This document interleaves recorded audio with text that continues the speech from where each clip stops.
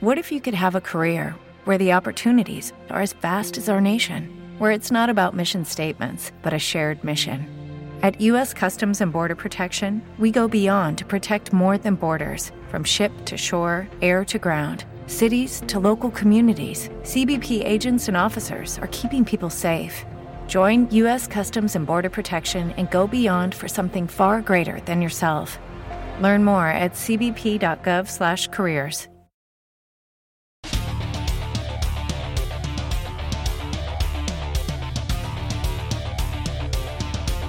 Well, greetings and salutations, everybody. Welcome to the best damn movie-related show on the planet Earth, the John Campea Show, coming from right here on my YouTube channel. I'm, of course, your host, John Campea, and it is an awesome honor and privilege, as it is every day, to have you, our international friends, gather around as we talk about our favorite things in the world, movies, movie news, TV, streaming, and Halo. And joining us today, sitting right over here, Mr. Robert Meyer Burnett. Robert, how you doing today, sir? John, you know, we made it through the Ides of March. I feel okay. And we're all still here. Ides of March came and went, and we're all still here. Also still here after watching some Halo yesterday. Yes. And joining you guys in the live chat is Mr. Ray Ora. Ray, how you doing? Well, I'm trying to join, but my thing is just like spinning and spinning, this buffering thing. It won't even load the page. So, But anyway. You'll be in there. Yeah. You'll be in there. I'll share a screen with you, Ray. Sitting right beside him, of course, is Chris Carr. Chris, how are you doing today? Doing excellent. We got to talk about Schoolhouse Rock this morning, which was delightful. Chris was actually, no kidding, Chris was singing us a song this morning. I was. She was singing us a delightful tune. Interjections. They show excitement or emotion. I learned something new in here every day. And guys, we hope you will learn something new joining us here today. It's good to have you. Here's how today's show is going to go. We're going to break the show up into two parts. In the first half of the show, we're going to take some predetermined topics. Then in the second half of the show, we're going to take your live comments and questions. Now, if you have a live comment or question you'd like to send in for the show, and you're watching live, that's important, you got to be watching live, then go ahead and use the super chat feature and we'll read those off when we get to the end of the main topics. I will have the super chat feature open for a few minutes longer because it's already filling up. But if you got a comment, question, or observation you want to send in, do that now. But listen, maybe you want to send in a comment or question, but you're not watching the show live. You watch the show one of the other 22 hours during the day, and you're wondering, how can I get a question read by John or Rob or possibly both? There is a show we do 3 times a week called Mailbag. If you'd like to get in a comment or question for Mailbag, simply jump down into the comment section below, not the comment section below, sorry, the description of this video, and you'll see a tip link. Click on that there, or enter it in manually at www.streamelements.com/movieblogtv/tip. You'll be getting your comment or question read on Mailbag if we deem your comment or question appropriate to be used on the show. And of course, you'll be supporting the channel at the same time. All right, guys. With that down, a little bit of housekeeping here. Want to remind you that if you want your daily fix of the John Campea Show, but you can't be in front of a YouTube video, maybe you're commuting or jogging, whatever, good news. There is an audio-only version of the show that we simply call the John Campea Show podcast. It is available on your favorite podcasting app of choice. Just go, search for it, subscribe to it so it's there when you need it. Also, we have another podcast feed simply for our new show, Movie Club. And of course, the newest episode of Movie Club we had yesterday, we were talking about Django Unchained. So if you can't be there when we're doing it live, you want to listen to it later, go and subscribe to the Movie Club podcast. All right. Now, guys, with all that down and out of the way, let's move on to some off the tops here, shall we? And our first off the top is this. You know, one of the biggest things the world of entertainment, I've said this for a long time, one of the big things the world of entertainment has been sorely lacking in the last decade plus is a good dose of Mike Myers. We have desperately, terribly missed him. The entertainment world needs Mike Myers. I'm not even saying he's got to do Austin Powers 6, 7, 8, and 9. I'm just saying we need Mike Myers back. Now, a while ago, we heard whispers that there was going to be a Netflix series called The Pentaveret, which, if you know Mike Myers' history, you know that the Pentaveret is a secret society of people who control the world, made up of the Queen, Colonel Sanders. Ooh, you're going to buy my chicken. By the way, that's all comes from Mike Myers' film, So I Married an Axe Murderer, one of the greatest comedies of all time. But in So I Married an Axe Murderer, Mike Myers' dad, played by himself, talks about this thing called the Pentaveret, and they decided to make an entire new show out of it. And the first trailer for the Pentaveret has dropped. Let me say a couple things here. First, This is a terrific idea. This is such an amazing idea. Mike Myers doing a show about a secret society of 5 individuals who really actually control the world. Fantastic. Love it. Basing it on something in So I Married an Axe Murderer, even better. Fantastic. I love it. And it gets Mike Myers coming back, which is what we desperately need in this world. That being said, the trailer is not great. Now, I have seen many trailers that I don't like, that I end up loving the movie or TV show. Harley Quinn was a trailer for a TV show, for a TV cartoon that I thought looked terrible, and now I'm passionately in love with that show. And maybe that could be the case here as well, and I certainly hope that it is. But if I'm going to be honest, even though Mike is one of the kings, one of the true Canadian princes, a prince of Canada, if there were such a thing, Mike Myers is it. And if it's going to be anybody to do something great, it's going to be him. But I got to say, guys, I watched this trailer. I didn't so much as grin. Well, no, I take that back. I take that back. There's a thing about the nudist colony joke. I admit I cracked a grin on that one. But for the most part, I certainly didn't laugh. And maybe this is just an example of a very bad trailer to hopefully something that's going to be a good show. I hopefully, fingers crossed. I've got a lot of hope for it. We need Mike Myers in this world. So, but I got to admit, the trailer did not super work for me. Chris, you just watched the trailer for it.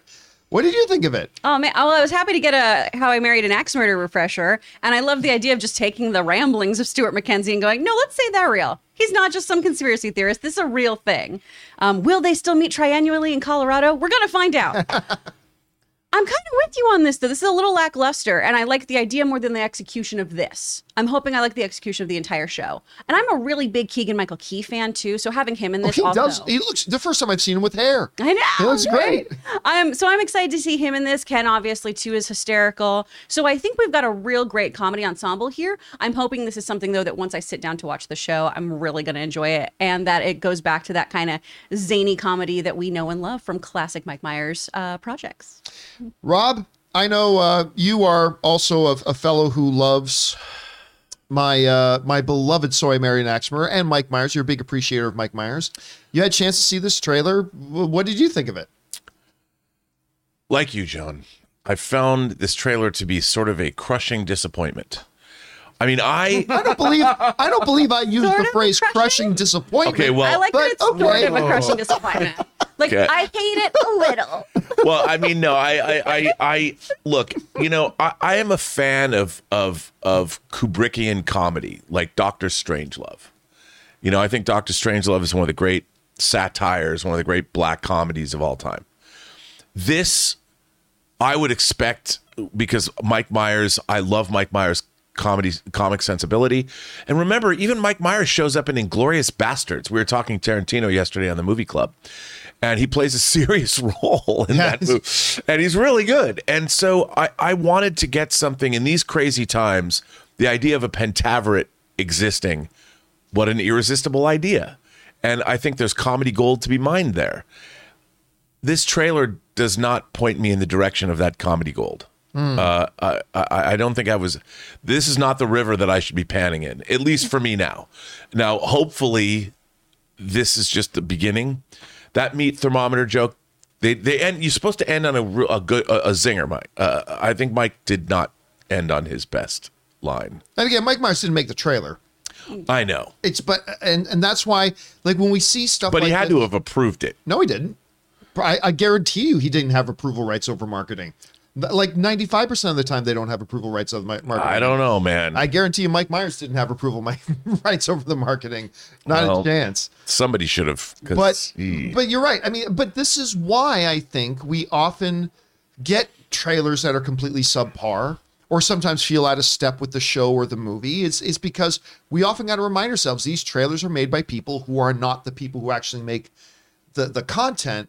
So that's why, even though while I wouldn't call this trailer a crushing disappointment, I was let down by it. And it was not what I was hoping to see. But again, seen lots of trailers for things Yeah, that were bad, and hopefully it turns out great. Yeah, I don't want to be Debbie Downer here, but because it could be great. This is just a quick glimpse. I've seen, like you, trailers that don't work. This trailer didn't work for me this morning.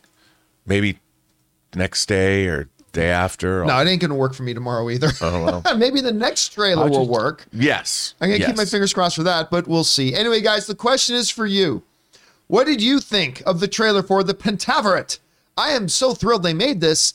I just didn't like the trailer. Hopefully the show is much, much better than the trailer. What did you guys think of it? Jump down to the comment section below and let us know your thoughts. What if you could have a career where the opportunities are as vast as our nation, where it's not about mission statements, but a shared mission? At U.S. Customs and Border Protection, we go beyond to protect more than borders, from ship to shore, air to ground. Cities to local communities, CBP agents and officers are keeping people safe. Join U.S. Customs and Border Protection and go beyond for something far greater than yourself. Learn more at cbp.gov/careers. All right, guys. With that down, let's do a second off the top here, shall we? And that second off the top is this. Going around this room, there's a lot of things people are very excited to see. Rob over here, he's waiting for Moon Knight. He cannot wait for Moon Knight. Surprisingly enough, I'm very excited for Obi-Wan. I'm not quite sure what it is what the next thing you're dying for here, Chris. Sonic and Bullet Train. Bullet Train, yeah. Well, if we're talking about the movie theaters, yeah, Bullet Train looks so good. But there's somebody in this room. There is. That is really looking forward to Halo. And that's Ray. So last night, I made a call. I knew Ray wanted to see this really bad. So I made a call. And yesterday we got sent the first 2 episodes of Halo. So we gathered around, sat down to watch Halo. And it started with Rob crushing disappointment. Oh my God. But not because of the show. Because they sent me a link to watch it on, right? But we wanted to watch it on the TV. So I tried to AirPlay it to the TV. Wouldn't work. So I plugged in an HDMI cable into the thing and it said, nope. And then I read something on it that says, yep, this will not let you see it on anything other than the screen you got. So me, Ann, and Ray, we cuddled around on the couch with our 2 dogs and put the laptop on the coffee table and snugged in to watch Halo. Were you the little spoon or the big spoon in this scenario? Hey, Ray, you want to pull the mic a little bit closer to you? Well, because we had only how many plays to press play? 5 times. Yeah, this is the thing. Like when you look at the screener, it says you have 5 plays of this. I'm like, oh, that's reasonable. I guess you're gonna watch 5 times. But you try to play it and it wouldn't work because of the error. No, yep. I was like, all right. So I just got this error message. And you had to refresh the page, and when I refresh the page, you now have 4 plays left. We're like, crap. What Inspector Gadget nonsense is this? Plug it into the TV. Refresh. Doesn't work. You now have 3 plays left. I know. It was like, and we're like, oh, what's happening? We gotta watch Halo. It was like watching John disarm a time bomb. I was like, we only got 2 left. What are we gonna do? I'm like sweating. I'm like, oh my God. But we finally got it working, just watching it on the laptop in front of our thing. All right, so we got 2 different perspectives here. Mm-hmm. We got the perspective of me, who I haven't played a Halo game since I played a little bit of the first Halo game. We've got Ray, who plays Halo, right? So and you can tell we came from 2 different perspectives. And we're not going to give any spoilers away here. Yeah. First of all, I will let you tell you, these are not the Disney Plus bullshit 27-minute episodes. Each one of these episodes was near an hour. So each of the first 2 episodes, both of them were both over 50 minutes. So I'm like, sweet. So I knew I liked that right away. So we get into the first episode, does a lot of laying of the groundwork and stuff like that, right? And I got to tell you, the first 15, 20 minutes, I really liked. Like, I'm not going to tell you what happens, but it's big action sequences happen. And like, they did stuff. Because remember the first teaser for Halo they dropped? I was like, that looks a little cheap. Yeah, it don't look cheap no more. It doesn't. No, this show does not look cheap. Whatever criticisms you may have of the show, looking cheap is not one of them. They put a lot of money into the visual effects on this and good action choreography and things like that. So there's that. Then we start to get a sense of the overall world and what's going on in this world. We get a little bit of the conflict. There's this thing called the Covenant, but it's still kind of a big mystery to everybody and all this kind of stuff. Then there's a little bit of National Treasure in there. I know that sounds weird. Rob is so confused. They steal the Declaration of Independence. There's a MacGuffin. There's a significant MacGuffin that gets introduced in and all this kind of stuff. And then we get into episode 2 and it gets a little bit more into laying background and laying story and more narrative and all that kind of stuff. I will tell you this. There is the big question a lot of people had going in is, will Master Chief take off his helmet? Yeah, he does. And it's off a lot. But for me, who's not a hardcore player of the games, I didn't care. I actually appreciated that the helmet came off. Mm-hmm. Now, again, I haven't played this game in a long time, but unless you can tell me, and maybe you can, if I were to ask you, if somebody were saying to me, Master Chief can't take his helmet off, and I ask why, if the only answer is because he doesn't in the game, that's not a good enough reason. Right.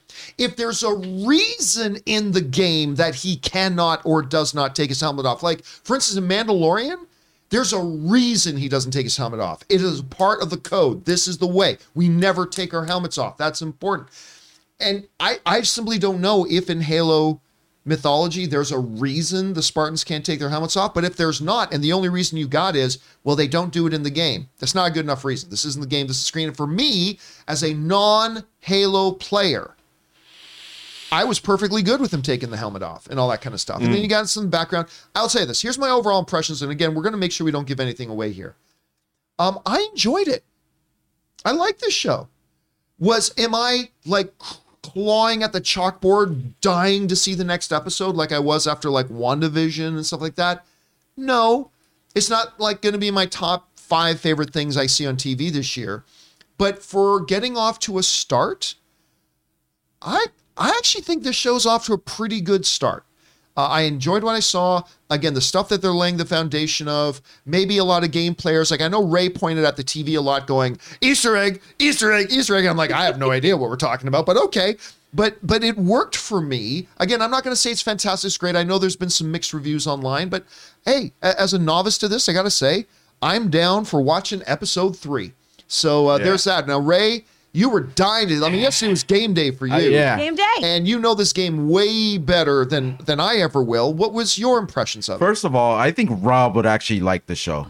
Just because it's very, there's a lot of, like I was saying to John, a part of it reminds me of like when I was watching or saw a couple episodes of Star Trek: The Next Generation. Like a couple. There's a lot of dialogue. And that's not a bad thing.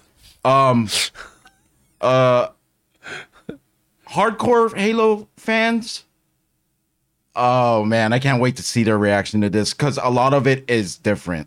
Like just a lot of it's different. A lot of things are changed in this from the game, but I actually thought it was okay, everything they did. The one disappointing thing I had was the music. Halo is known for like the music and the themes and stuff. Right. I didn't really notice any of the music. Like even the ones they played, it was forgettable, I guess, to me, which was kind of a disappointment. But the sound effects were great during that action sequence John was talking about, like the booms and everything. You felt them even on the impact of things was great. It's gonna take time to get used to this Master Chief, but I'm on board. Now, you were mentioning, one of the things you were mentioning was that this is different, that this is like, or somebody like me wouldn't know that watching it, but what would you say, without giving spoilers away, were some maybe like some key differences to you just generally? I just say one thing. He's more human. That's it. Right. He's more human. And you have to accept that. If you don't accept that, then you're not going to like it. That's basically all I'll say. All right. Well, I'll tell you something that I really loved. And again, I don't know how close or far away this is from the game stuff.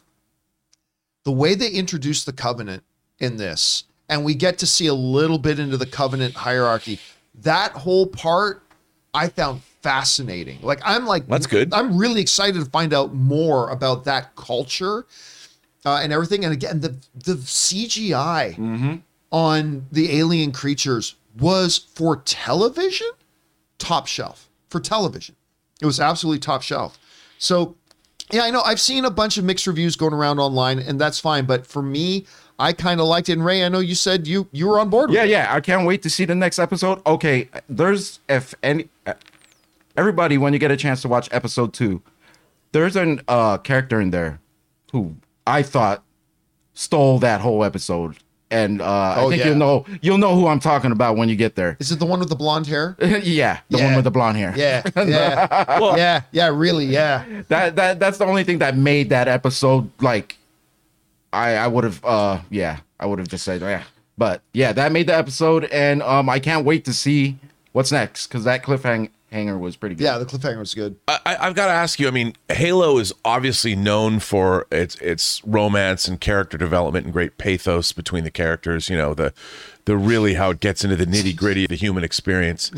Now, knowing that... He's being facetious, ladies and gentlemen. Knowing that, does the character development, the way that a TV show has to develop characters, does it work in the context of if you're a Halo fan? I'm not sure. It worked for me. I don't know. I can't speak because even with the Master Chief figures on my desk, I consider myself very casual. There's people that read the books and get all into that, just like as with any other thing, Star Wars, Harry Potter, Lord of the Rings. I'm dying to hear what a hardcore fan would think of the show. Right. Because it's not going to be what you expect. It's not what they would probably expect. But I think it's encouraging. I mean, if you liked it, and even if you're a casual fan, but if you've been really excited for this, so it's nice to know you didn't come away crushingly disappointed. No, I'm watching the next episode for sure. Yeah, well, that's good. I have to watch the next episode. That's an endorsement. Mm-hmm. Yeah, and for me, I'm excited because John, is it good science fiction?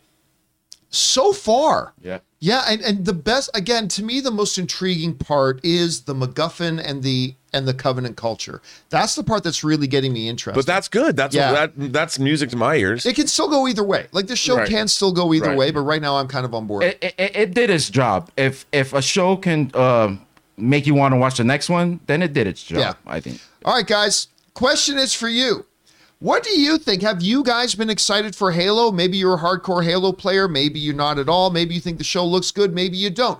Maybe you've heard a lot of the stuff that some people online are saying about it. Whatever you guys are thinking right now, jump down into the comment section below and let us know your thoughts. We want to take a moment and thank the sponsor of this video, ExpressVPN. Now, guys, does it make sense that the same company who controls half the online retail also passively eavesdrops on your private conversations at home? Or what about the idea that a single company controls 90% of the internet searches, runs your email service, and gets to track everything you do on your smartphone? You guys know that big tech is more powerful than most countries are, and they profit by exploiting your personal data. It's time to put a layer of protection between your online activity and these tech juggernauts, and that's why I use ExpressVPN. You see, when you run ExpressVPN on your device, the software hides your IP address, something that big tech companies can use to personally identify you. So ExpressVPN makes your activity harder to trace and sell to advertisers. ExpressVPN also encrypts 100% of your internet data to keep you safe from hackers and eavesdroppers on your network. So stop handing over your personal data to the big tech monopoly that mines your activity and sells your information. Protect yourself with a VPN that I trust to keep me safe online. Visit expressvpn.com/Campea. That's expressvpn.com/Campea to get 3 extra months free. Go to expressvpn.com/Campea right now to learn more. And thank you to the good folks at ExpressVPN for being a sponsor of today's episode of the John Campea Show. All right, guys, with that down, let's get into our main topics here today, shall we? And how do we select our main topics here on the show? Well, it's really simple. You guys come up with them. Whenever you come across a big topic, issue, or story that you guys feel we need to cover as a main topic here on the show, just go anytime 24/7 over to www.thejohncampeashow.com/contact. Once you guys get there, you're going to see a form. Fill it out with your topic or question. It's absolutely free. Hit submit, and then maybe, just maybe, you might see your submission featured as a main topic here on the John Campea Show. With that down, Chris, what is our first main topic today? Our first one is from Tyler Elder. Hi, John and crew. I can't wait for Top Gun Maverick, especially since hearing they filmed in real fighter jets. Variety just reported that it's getting a premiere at the 75th Cannes Film Festival this May, even though it feels like we've been waiting 75 years for it. This news only adds to my anticipation. My question is, are you guys surprised that the long overdue sequel is getting a slot at the prestigious festival? And does this raise your excitement level? Thanks. All right. Thanks for sending that in, man. And yeah, look, joking aside, we have been waiting forever for Top Gun. When they dropped the Top Gun trailer, there was still Comic-Con. I mean, you gotta go back. You gotta go back to when San Diego Comic-Con was actually being held in person. I still remember when Tom Cruise comes out, we're going to show the first look at our new Top Gun. This movie's supposed to come out years ago. And then it was supposed to come out months ago. And then they moved it again.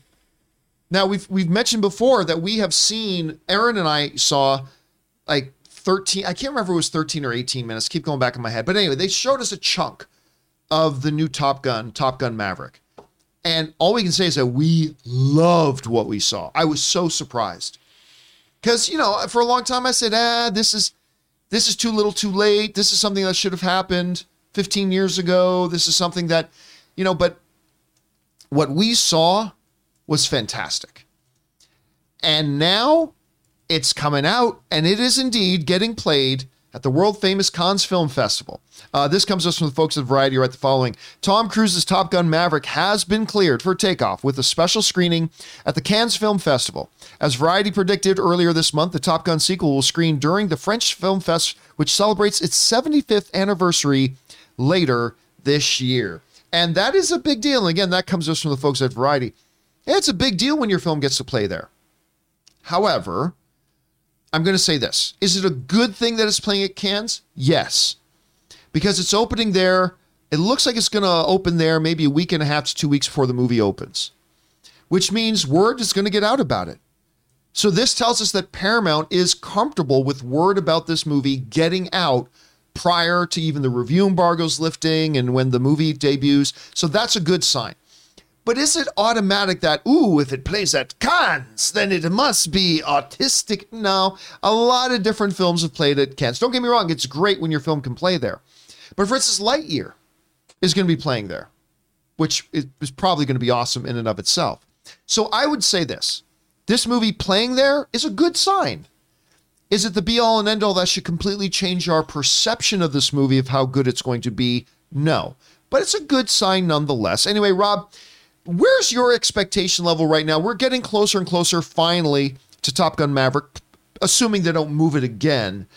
And what do you think about the significance, if there's any significance, of it playing at Cannes? John, I'm not going to lie. I'm deliriously excited for this movie. I don't care what anyone says. Like when I was a kid, I built a lot of planes. And the F-14 Tomcat was one of my favorite jets ever in the American air arsenal. And it was like watching, the original Top Gun for me was like porn. It was literally like watching pornography. That's how exciting I found it, because it was all full of F-14s flying in the air. I mean, like, my God. Now, this movie doesn't have F-14s because we don't fly them anymore, which is too bad, but they're outmoded.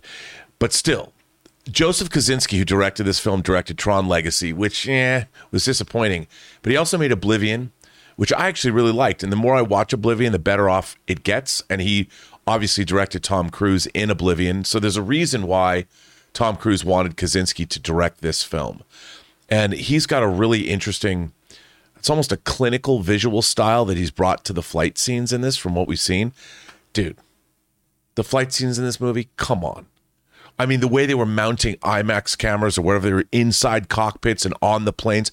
The flying scenes in this movie, from what we've seen, and you've confirmed it for me, are the most insane jet flying scenes that have ever been committed to film. Not since, Bad Robot just announced they're going to produce a Blue Angels documentary, which is probably going to be even better. But I can't wait for this movie. I just need to understand why Tom Cruise, after 35 years, is still flying jets. Mm-hmm. Well, and I'll tell you what. The first 15 minutes of the movie basically tells you. Well, that's a good thing. Yes. That's a good thing. But come on, man. I hear Harold Faltermeyer's Top Gun anthem, which they use it again. Come on. Dude, I'm telling you what. My nostalgia button is pushed to the red line on this thing. Come on. I again, you know me, the pessimism I've had about the project, but sitting in that theater in Vegas at CinemaCon, and we knew, okay, we're about to show us a little bit of Top Gun. Okay.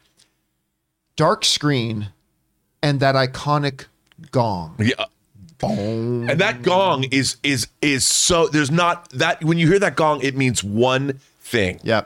Top Gun. That's it. And then a bit of silence, and then another gong, and then the percussion is dun, dun, dun, dun, dun, dun, dun, dun, gong, dun, dun, and then the notes, dun, dun, right? And I'm sitting there going, dude, I had a physiological reaction that I wasn't expecting. I know, like, I will. The hair on my arms are standing up, and I'm like, just hearing the sound, and then the picture comes in, and then we got to see what we saw. So, yeah. Anyway, Chris, you hear about this. Like, number one, where are your expectation levels like right now for Top Gun? And then more specifically, does the fact that it's getting an entrance into Cannes, does that increase your excitement for it? Is it not a big deal? How do you see it? So, I mean, I'm going to be honest. This is not a movie that revs my engine. Were you laughing at me when I was? No, I loved okay, it. I was just checking. I love your enthusiasm, Rob. I'm never going to yuck your yum. But this is just like the content here is not something that I really go out for. Like, I'm not a fighter jet kind of gal, you know? But I hopefully when I see this, though, will go, wow, what an interesting film. How fun. I mean, the thing I liked most about the first one was Val Kilmer. So maybe there'll be something here for me. We'll find out. That all said, the fact that it's at Cannes doesn't really mean anything. Everything has been there from like prestigious films with Daniel Day-Lewis in it, right? To my buddy Asta Paredes getting there and promoting, Return to Nukem High for the Troma company. So all kinds of films go to this film festival. Going to a festival doesn't determine its merit. How it's received at that festival, that's a different thing. So we'll see. But I would say this, John, because I didn't answer this question. The thing about the Cannes Film Festival is this is a big studio tentpole movie that they spent a lot of money on. That's been sitting on a shelf for a while. It's got one of the biggest movie stars in the world. I think that what we can take away from this is Paramount is incredibly confident in this film. And by giving it a global launch at the Cannes Film Festival is a hugely important thing as far as their marketing is concerned. And it also shows a vote of confidence with the studio with this movie. Because if it sucked, they're not going to do it. They're not going to launch it there because, the most eviscerating critics of all are the French. I mean, Cahiers du Cinema and all the great. They're the toughest market, man. And if you can launch a movie at Cannes and the critics, especially the French, because if you go to the Cannes Film Festival, they have applause that can last for minutes at a time. Is true. And if you're sitting in the Grand Palais and they give you a standing ovation, dude, you're golden. It does show confidence. But again, getting in, it's one thing. Are they going to get that applause? Will they have earned that standing O? Will they receive it? With the showing confidence thing, movies getting bumped is never a great thing. But when Paramount was bumping this thing, it was done with the air of confidence in it because it's almost like when they bumped this film, and this isn't true of others, but with this film, you felt like, because it could have released a few months ago, they could have done that, but they were like, listen, this movie is so good, we have got to get it like in the right place with the maximum amount of audience and all this kind of stuff. Like, so they have been kind of screaming confidence in this film right from the beginning. And so we'll find out when the French tells us if it's true or not. Let me ask one more question to both Chris and you, Ray. Obviously, we're from a different generation. Right. We're from the Top Gun generation. You guys are younger than we are.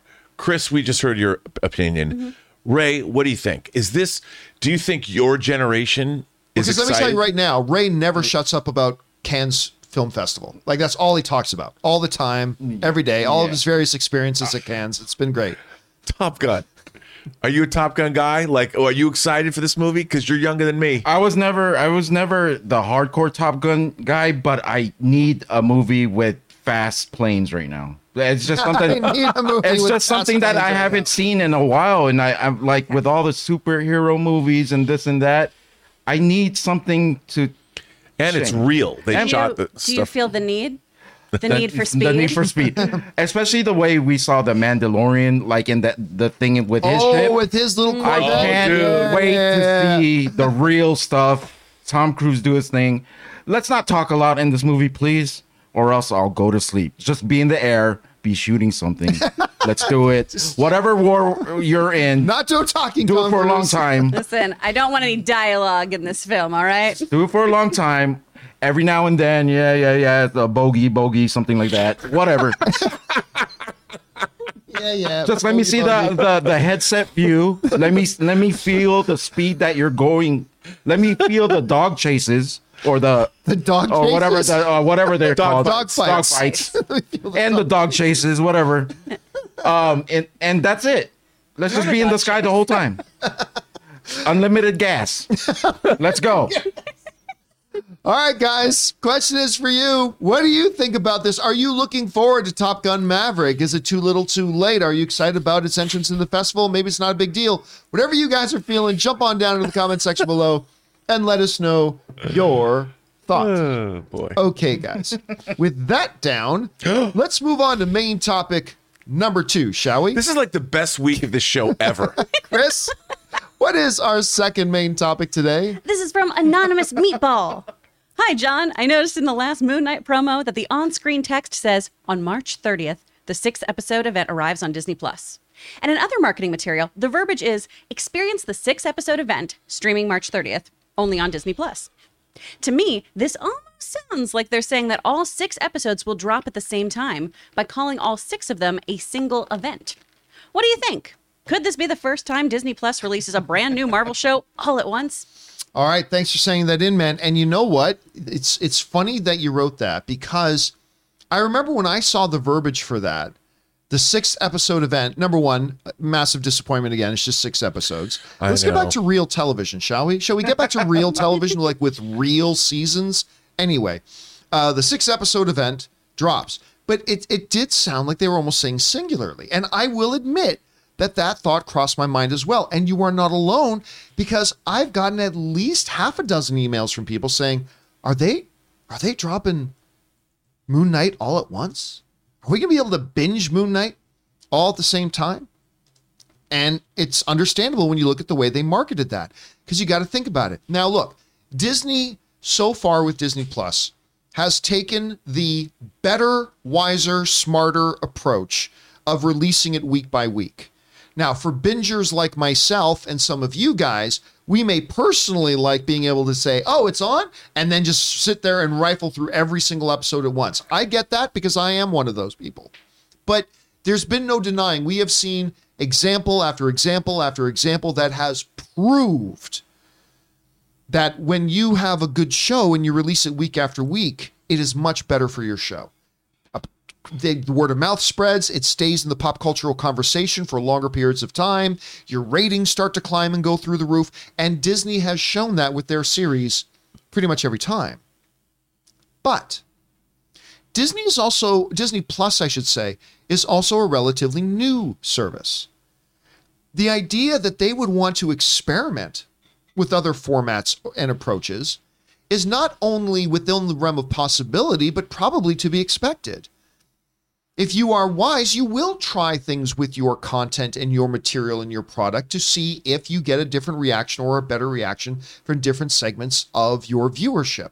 And so it is not ludicrous to think that although Disney has been doing the smarter thing of releasing it week after week, that they may at some point say, you know what, we at least have to experiment with this.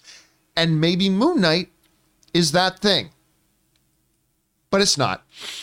They are releasing Moon Knight week after week, as has been their very tried and true successful thing. Like any other show of Marvel on Disney Plus since WandaVision, The Falcon and the Winter Soldier, Loki, What If, and Hawkeye would be releasing its episodes weekly, where there would be an interval of a week before the next run arrives. Should you prefer to watch it all at once, you would have to wait for all the episodes to be released before being able to do so. So, I mean, yeah, it just comes down to the fact that this has worked. This is what they're doing. Now, I'm going to tell you guys this, though. I still don't think it would be the worst idea for Disney to experiment with it sometime. To try doing it where we take a season of something, even specifically if it's like a short little thing, like 6 episodes, and just drop it all at once and just see how the audience responds to it. I think we know how they will. The proof is already there, but they haven't experimented with it yet, and it might be good to do so. Rob, you are more than anybody I know are really excited about Moon Knight. I am. It looks like they are going to be doing this week after week. But do you think a show like Moon Knight with just 6 episodes maybe could have been one they could have experimented with dropping all at once? It sounds like they could have. I mean, for me, I just watch every episode 6 times, so I get a 6-hour event every week.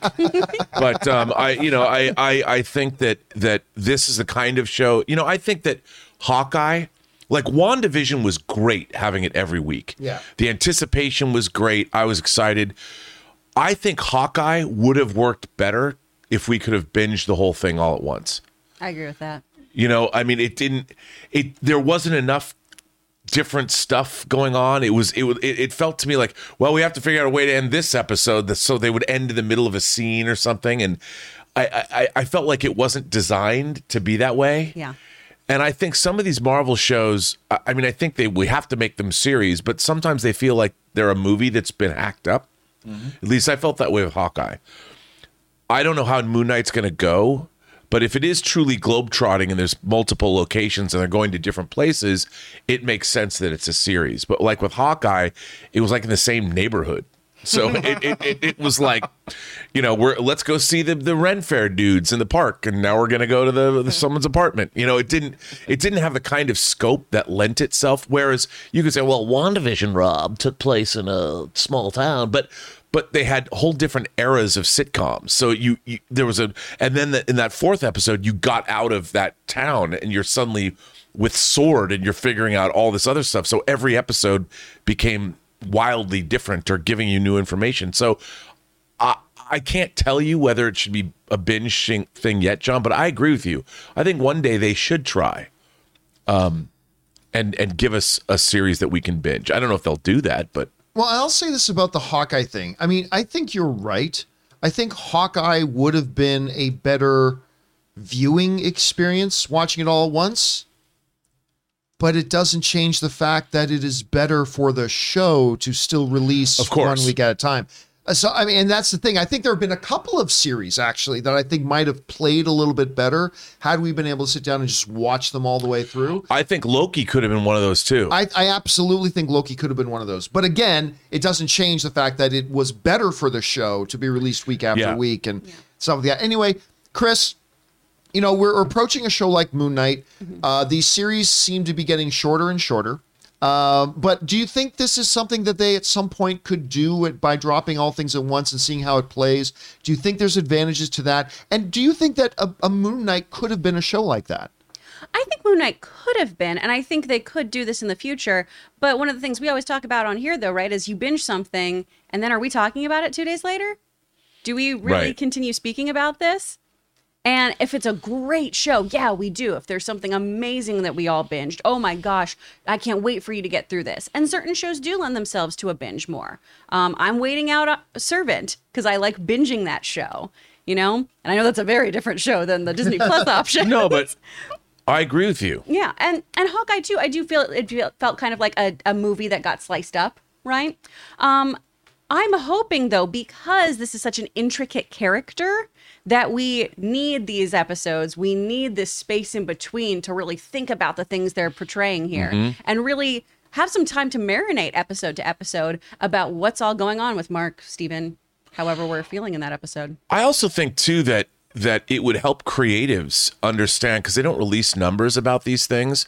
But if like if you're developing a show that is going to get binged as opposed to something that's going to be watched on a weekly basis, I think the writing of the show would change. In terms of if that all the episodes are going to drop at once, how you conceive those episodes, like on a Netflix show, from episode to episode, you can be like, okay, these people are good. And once they're all available, it doesn't really matter. But when they first come out, maybe it will affect the way people write the shows. Oh, for sure. I mean, I think that Hawkeye, I don't know why, but that was the first time I ever felt the show really needed to be bingeable. I really felt that Hawkeye, I found the ending of every episode sort of obtrusive. Like, this doesn't seem like you're ending in the middle of a scene, or it just didn't feel right. And sometimes it just feels like the executives not knowing what they want to do with the show too, because this is something we see in animation a lot, which is a whole other issue in itself. We'll have season 1A, right, and then 1B comes into play because it's, oh no, we'll keep going with this, keep going, tell me more story, figure it out right now. okay, well, how are you plotting that story around those kinds of constraints then? Okay, well, you gave me one season, so I contained it, and now I've got more to do. Okay, now what do I do? And Right. I'm also still getting the same pay rate as one season. Oh, okay. But I feel like that's something that Disney, going into the writer's room, they do need to have those conversations of how is this media going to be consumed so that it's a better viewing experience. Yep. But I just think it's they pretty much already know how their medium's going to be consumed, right? Because you bring up the great point there, Chris. The problem is that these shows that are dropped all once, they come out 72 hours later, nobody's talking about them anymore. Right. Kaiser Soze. That's right. Everybody freaks out and goes, oh, wow, wow, wow. And then 48 hours later, the party's over and nobody talks about it. Whereas, how long were we talking about WandaVision? Oh my gosh. Months. Still. I mean, still to this day, we were. Doctor Strange and the Multiverse of Madness is about WandaVision. And Hawkeye was way more successful than it had any business being, because I don't even think watching that back-to-back saves that show. But, I mean, the viewership kept going up every week. The viewership went up. So it's going to be hard for them to break out of that mold, but it would be something worth experimenting with. Anyway, guys, the question is for you. What do you think about this whole thing? Do you think Disney Plus at some point could or should experiment with dropping their things all at once? Maybe make for a better viewing experience for a one-time shot. But then again, I think us hardcore bingers, I think we're a minority.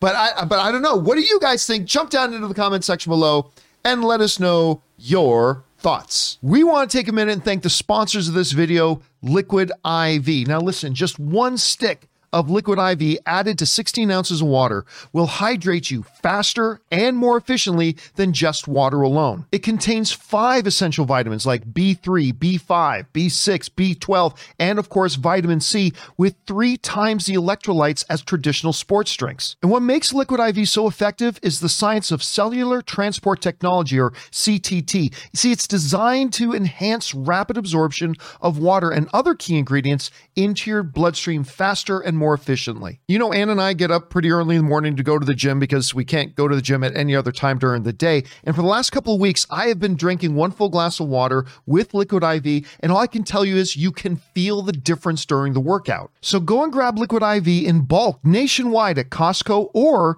you can get 25% off when you go to liquidiv.com and use the code CAMPIA at checkout. That's 25% off anything you order when you use the promo code CAMPEA, that's CAMPEA, at liquidiv.com. Experience better hydration today when you go to liquidiv.com, and remember, use the promo code at checkout, CAMPEA. And thank you to the good folks at Liquid IV for making this episode of the John Cabe Show possible. Thank you, guys. All right, with that down, let's move on to main topic number 3. Chris, what is our third main topic today? This one comes from Vince B. Hi, John, longtime viewer. Found your movie blog website when Paramount pulled your website down over the Transformer drama. Oh, I'll explain that. It's crazy to think that Kung Fu Panda is going to be 14 years old in a couple months. No. But the popularity of the character still seems pretty big. Did you see the announcement that a Kung Fu Panda series is coming to Netflix and Jack Black is returning for it? What do you think about this news, and did you see the images for it? Thanks. All right. So just so you know what Vince is writing about, for those of you who don't know about this, so way back in the day when I was just getting started in the online world and I had my website, the movie blog, I got sent a picture. This is when they were shooting the first Transformers movie. Somebody sent me a picture with a couple of the cast and crew behind the scenes on set, but like off to the side on set, and just took a picture with each other. Yeah, they just got together. You don't see anything from the movie. There's nothing revealed, but they showed this. So I made a post about it on my movie blog, blah, blah, blah. Paramount, if I believe the order of events, I might not be remembering every detail right, but basically, if I'm remembering correctly, Paramount got a hold of my internet service provider, of my hosting company, and had my entire website taken down. Entire site taken down. Did you do a story about, look, they're filming Transformers 1, blah, blah, blah? Oh, yeah. I was talking about, hey, as you guys know, it was my most anticipated film coming out. Like, I had been a huge Transformers evangelist for this movie, right? And then I posted that picture, and they had my entire thing taken down. Oh, no. So I wrote this angry message, right? This angry letter, and it got picked up. Now, before Reddit, Now, a lot of the kids won't remember this, but back in the olden days, there was this thing called Dig. What's a dig? Dig was kind of like Reddit in a way. Dig was, I think the guys who created his name was Kevin Rose, but basically it was a site where people would post links to stories, and if they got upvoted enough, they would go to the front page of Dig. And if you had something that got on the front page of Dig, it would blow up because everybody would then click on it, right? So my little angry letter and what happened to me got on the front page of Dig, and it kind of blew up. I got contacted by the vice president of Paramount. They apologized. and I actually do believe them. This is, look, these organizations are huge, and sometimes the left hand doesn't know what the right hand is doing. And they were just like, this shouldn't have happened. It shouldn't have happened at all. Would you please, I was still living in Canada at the time. They're like, would you please be our guest? Come down to LA. We'd like to have you on set of the Transformers. Come down and be on set of the Transformers. Come down, meet Michael Bay, do all this kind of stuff. I'm like, sure. So they flew me down. It was my first trip ever to Los Angeles.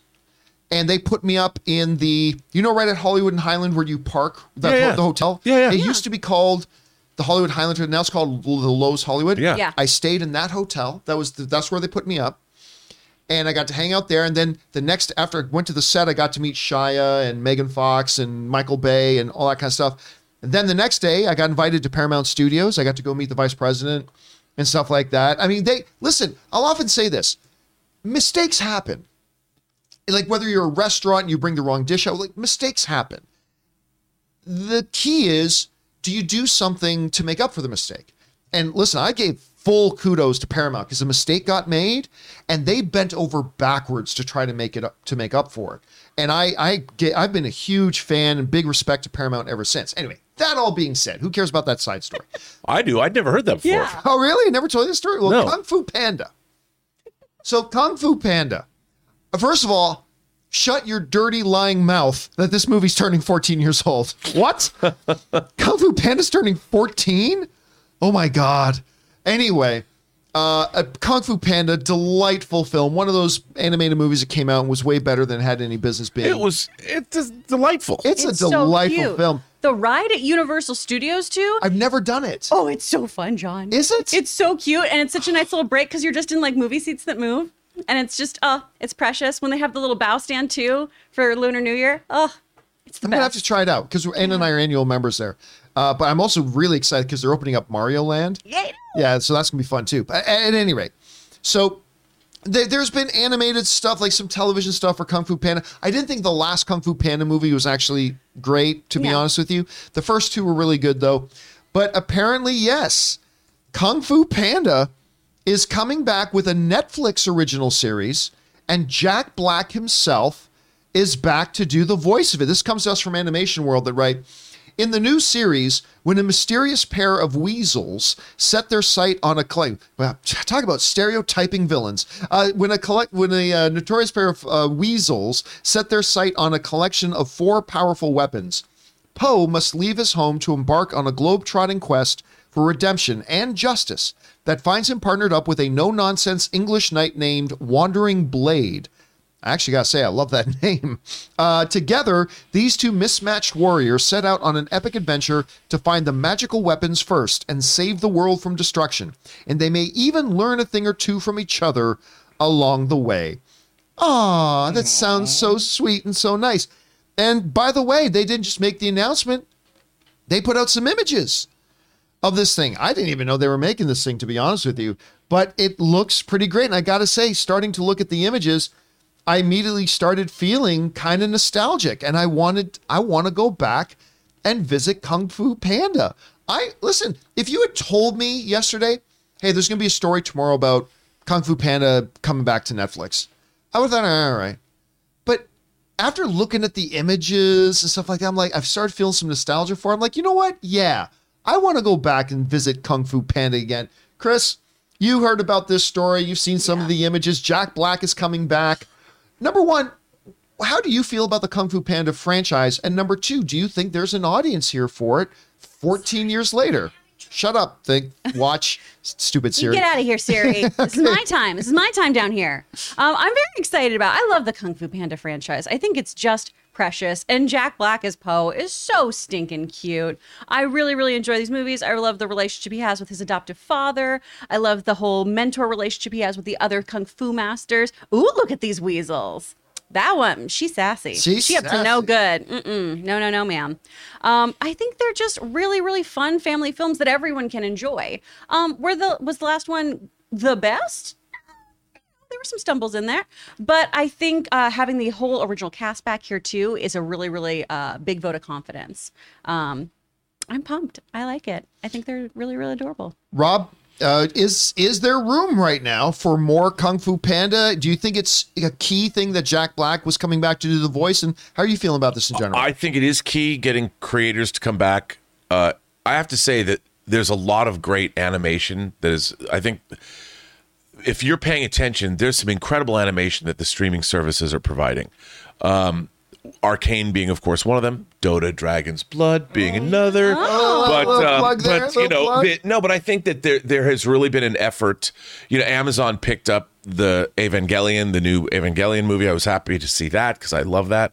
I think it's great, and I think that the show will probably be pretty great. How many episodes is it? I didn't see. With Netflix, I imagine either 8 or 12. Yeah, That'll be my guess. that's still a substantial. I mean, these animated shows are, having worked on one now, they're very well considered. It's not like somebody just tossing stuff off, being like, let's do a Kung Fu Panda reboot or whatever. No, I'm sure we're probably going to get a pretty good show out of it.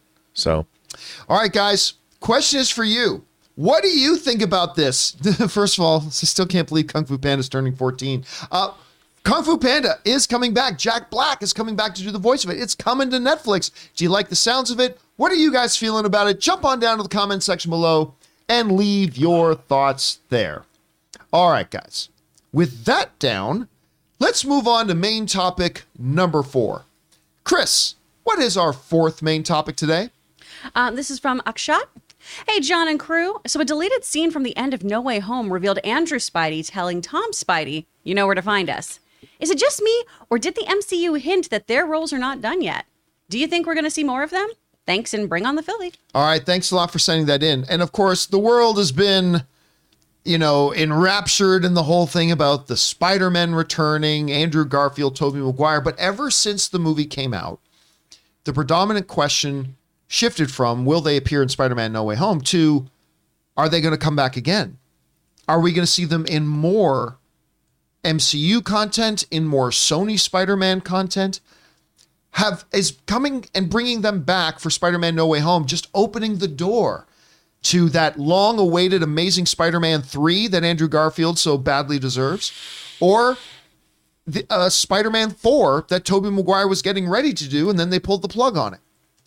There have been rumors going around that we could see one or both of them maybe in Doctor Strange 2. Then again, there are rumors I'm going to appear in Doctor Strange 2. And I'm pretty sure rumors that this phone is going to appear in Doctor Strange 2. Everybody's going to be in Doctor Strange 2. So, but there are some rumors going around that one or both of these guys could appear in there again. And my general feeling on it has been probably not. I mean, I really felt like, to me, it felt like having Andrew and Tobey back in Spider-Man No Way Home was the proper goodbye that neither of them got in their respective film series. Both of them ended when they both thought they were getting another one. There were supposed to be an Amazing Spider-Man 3. There was supposed to be a Spider-Man 4. And neither of them got their chance to say goodbye. And I felt like Spider-Man No Way Home, that's what that was. It was them getting a proper send-off for them, for the audiences that love them. But we as audiences, you give us an inch, we want to take a mile. Okay, well, now that you gave us that goodbye, give us more! Right? And that's kind of what we are. But so I've always felt that, no, this is their swan song, they're done. But, as they pointed out in the question, a deleted scene from the movie it's going around YouTube now, where you see that iconic shot that's near the end of the story for both of them in the movie when, after Tobey's been stabbed and Andrew's holding them up and they're kind of doing their goodbyes. We hear Andrew say, if you need us, you know where to find us. If you need us, you know where to find us. And as somebody who has been saying, I do not believe we're going to see either of them again. I've never had any inside information that that was true. I'm just saying, I don't believe we're going to see them again. Even I look at that and go, huh. Not just because the line says, if you need us, you know where to find us, but they made the choice to take it out and to not put it in the movie. And even I try not to wear the tinfoil hat too often. But even I gotta go, huh. Because it does on its surface seem to be a little bit of a door opening. A little bit of an avenue, if you will, that lays the groundwork that, yes, they can be found again. Even though, I don't know, when they say to Tom Holland, you know where to find us. Actually, the answer to that question is no, the hell he does not know how to find you. Does he? He absolutely has no idea where to find you, as a matter of fact. He barely knew how to find a college administrator. Yes, exactly. But even I gotta say, this makes me go, It makes me wonder a little bit. And if they had just left that in the movie, I might not have even thought about it. But the fact that it was there and they decided to remove it makes me a little bit think a bit, Rob. Just think a bit. So whereas 48 hours ago, if you had asked me to set an over-under of the likelihood that either of these guys would return, I would give it about 8%. Not impossible, but not high, like 8%. Today, I'll say 25. I'm actually going up to a full 1 in 4 chance that we could see. And for me, that's a big leap. Okay, Rob, let me go over to you on this. Set me straight. Get this tinfoil off my head. But anyway, there's this deleted scene now. We hear Andrew Garfield saying, you know where to find us. They decided to take it out. What, if anything, do you think this means? John, I'm doing a little consulting here. I'm just going to look at the box office, the final box office for Spider-Man No Way Home. Let's take a gander. It's not quite the Campia Classroom, but I'm going to look here. Spider-Man No Way Home has made a total worldwide gross of $1,877,150. Yeah, 157. Wait a minute. $1,877,157,164. That's $792 million domestically, $1.08 billion internationally, for an incredible total. Let me ask you, when in Hollywood history has anyone ever looked at a number like that and thought to themselves, nah, why should we even try and replicate that success? No. Tobey Maguire and Andrew Garfield are absolutely coming back. I don't know how. I don't know when. I don't know Tom Holland. I don't even know if he's going to find him. As far as I know, Miles Morales could find him quick because he goes through the multiverse. They're absolutely going to come back. And I don't know how and when. I'm thinking Andrew Garfield's going to be in Venom 3 because why Which not? I completely disagree with you on, but God, I hope you're right. I'm just telling you. Like, I so hope you're right. Who so. wouldn't want Spider-Man to square off against Venom? Yep. I mean, that's what I'm saying. And you've already set it up. And I'm not smarter than Amy Pascal. I'm not smarter than Kevin Feige. And if you can, we can get away with it. I mean, I know they've got plans, but who wouldn't? They're schemers. Mm-hmm. Schemers. They're planners. They're Scheming, baby. planning.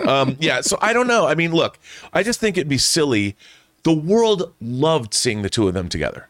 And to bring it back, whether they're in Multiverse of Madness or not, wouldn't it be great? Like, wouldn't it be cool if? Isn't that the shout out to Rob G? Wouldn't it be cool if? Right? Mm-hmm. Why wouldn't it be a license to print money? Okay, but Which I would love to have in my own life. let me point this out though. Let's not pretend that Spider-Man Homecoming and Spider-Man Far From Home made $18 and then $100. I know. Spider-Man Homecoming and Spider-Man No Way Home already had this franchise making large amounts of money and in an upward trajectory in that money making. Yeah, they did. I know. It's not as if Andrew Garfield and Tobey Maguire weren't in Spider-Man No Way Home, like this movie wouldn't have cleared $500 million, right? Of course not. Still, You are right. You have them there, but do you think this one little line, do you think this indicates anything either way? Hearing Andrew Garfield say, you know where to find us, and then they took that out. What do you think? I think it could go either way. One, they didn't want to give people false hope. That's probably maybe that could be the way. The most obvious answer to me would be like, yeah, we don't want people to go, oh, they're going to come back. Well, that's what we're doing anyway. On the other hand, it's like the funny thing about this is you're following up this movie. You're following up Spider-Man No Way Home with a movie called The Multiverse of Madness that we know Patrick Stewart is playing Professor Xavier from the Fox X-Men movies.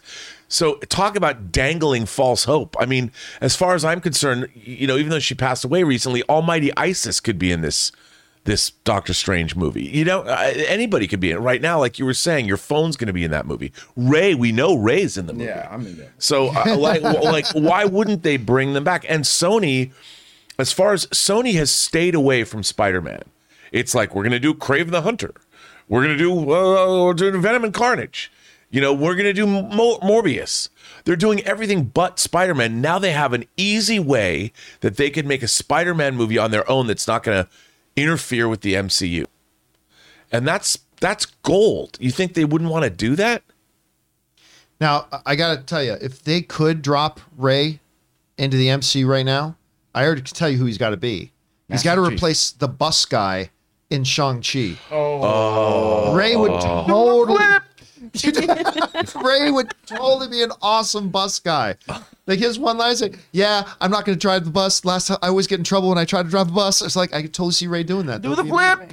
I don't, Chris, you saw this. Mm-hmm.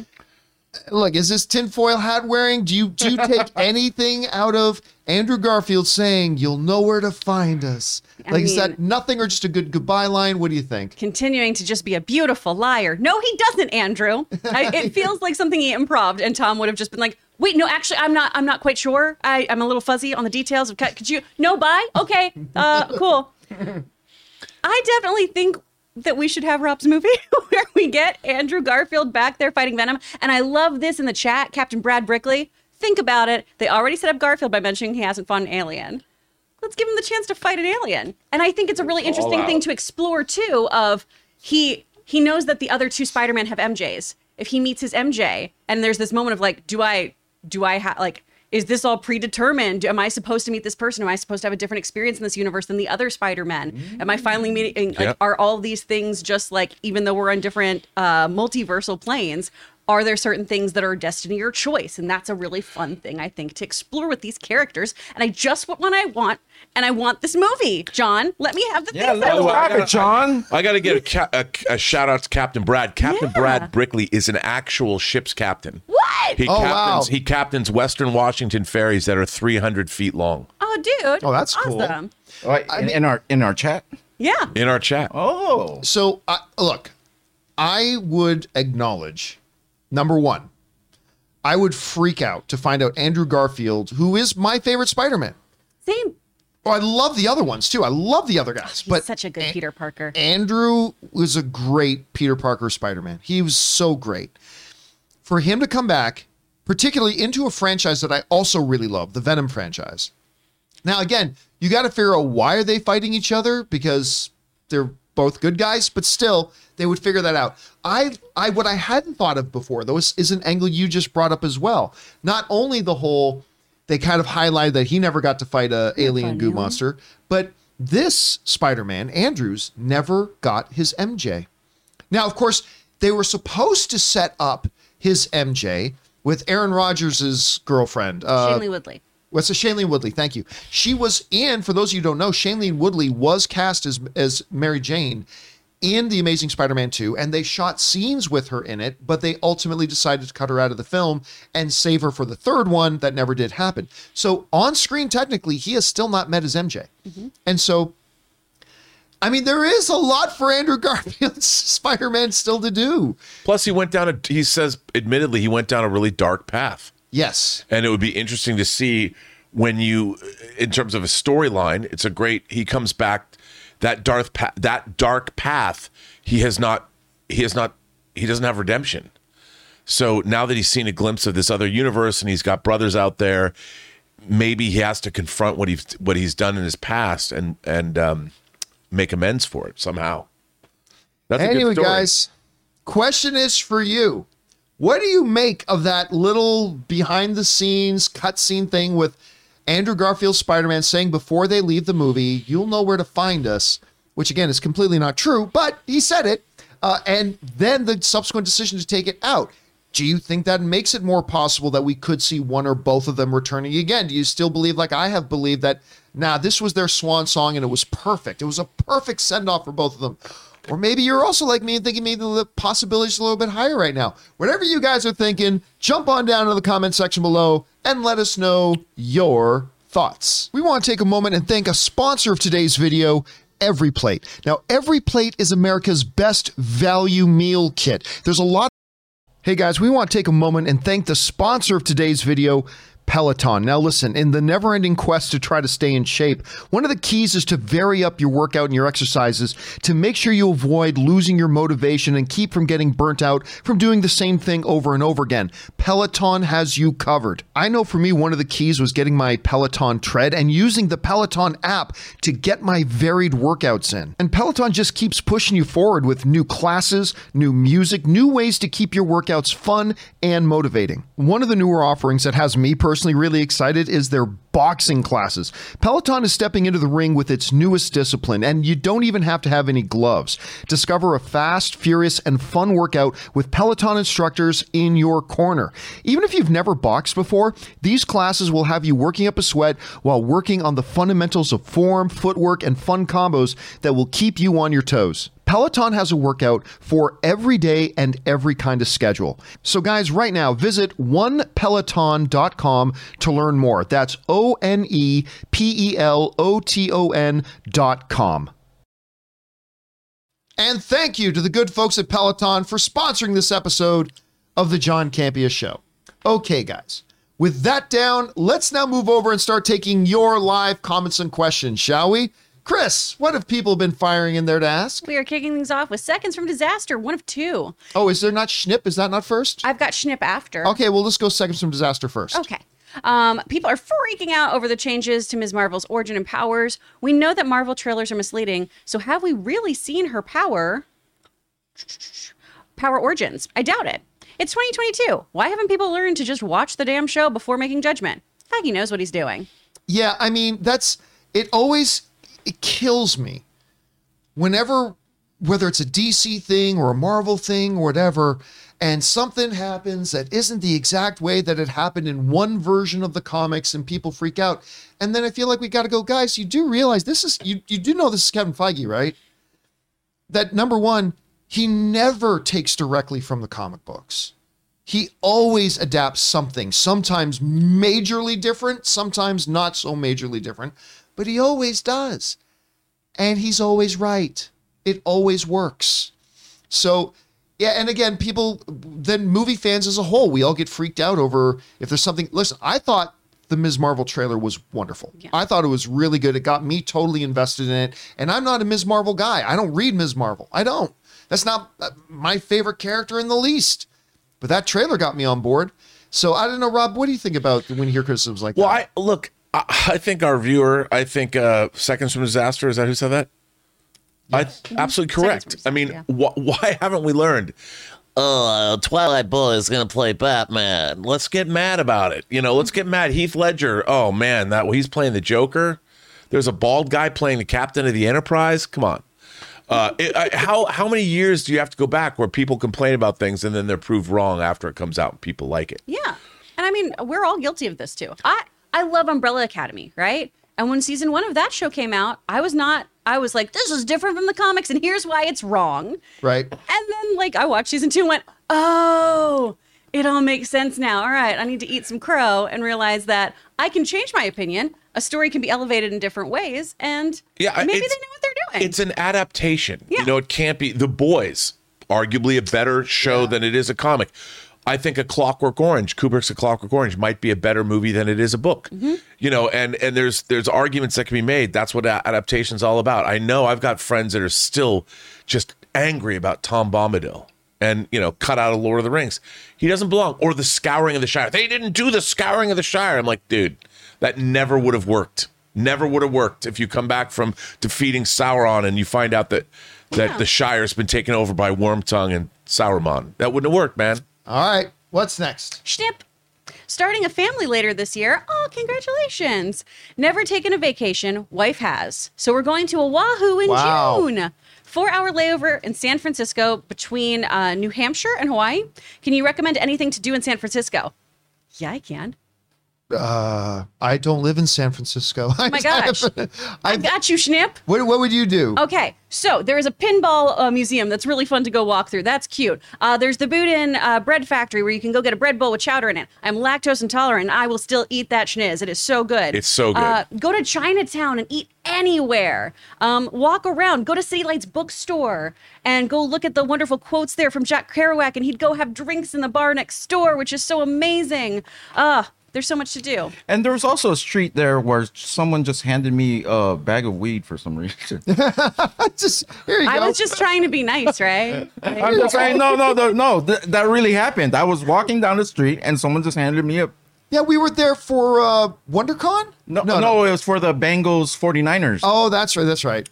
I mean, the only time I've been in San Francisco, other than for WrestleMania, was the only thing I did was I went to Alcatraz.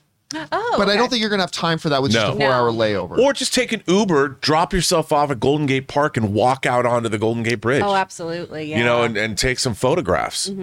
All right, whatever you do, man, have fun, dude. Yeah. All right, what's next? From Aiden Foley, is that what you have next? Or should I have I'll go over D'Anto. here. Danito. Brady needs to come back for at least 3 more seasons so he can have Tom Brady and the Legend of the Ten Rings. Oh my God, that's so good. Somebody meme that right now. By the way, I mean, I think I already showed it on yesterday, but the meme somebody made about Tom Brady, did I show you that? No. Okay, also, let me see if I can pull this up here on my Twitter. But somebody sent this to me, and I'm like, oh my God, this is so good. So here it is. Somebody sent this to me. It's, of course, it's got the NFL thinking Tom Brady retired. Why is my phone ringing? Tom Brady, with the NFL thinking Tom Brady retired, then behind him is the Undertaker, Tom Brady. It's like, yes, I mean, that news that Tom Brady was coming back absolutely made my month. Okay, what's next? From James Argenta, I would not be surprised if we see Toby in Multiverse of Madness, even if it's just Spider-Man with a mask on all the time. You just hear Toby's voice. Look, at this point, to be honest, I am not going to be surprised by anything. Yeah. Like, Me by neither. anything. Forrest Gump could be in Multiverse of Madness, and I'm not going to blink. And I'm not going to blink. At this point, literally anything could. Now, there's still things that are likely or less likely, but I wouldn't 100% discount anything. Like, not a thing. I'm with you. Forrest Gump's actually Paramount, so he'll probably show up in Top Gun Maverick. They'll still find a way. They will still find a way. All right, what's next?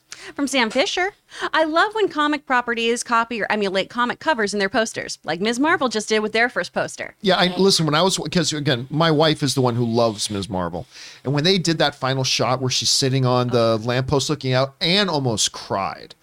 Like, she loved that moment. Again, to me, I'm just like, I take it that's a shot from the comics. She goes, yes. And then I'm like, okay, that's good. So, yeah, that was a really good one. Correction. We did go to WrestleMania. I just remembered. Yes, we did, yeah. And then Daniel Cormier was sitting behind us. I think Kane was there. Yep. The last. Yep. People went up to you. Yeah. Seth Rollins cashed in the belt to win the money, or cashed in the money in the bank. It was the big Brock Lesnar versus Roman Reigns. Roman Reigns.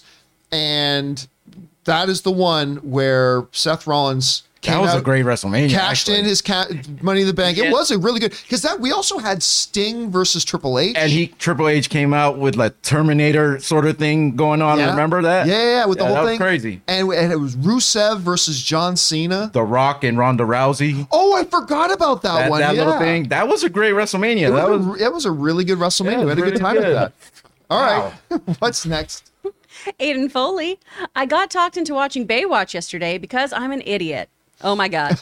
This film is about as funny as a doctor telling you that you have cancer and proceeding to laugh at you for it. I'll tell you what, I was so excited for this movie because I really like Zac Efron and I love Dwayne The Rock Johnson. And who doesn't like Daddario. Yeah, Alexandra Daddario. Yeah.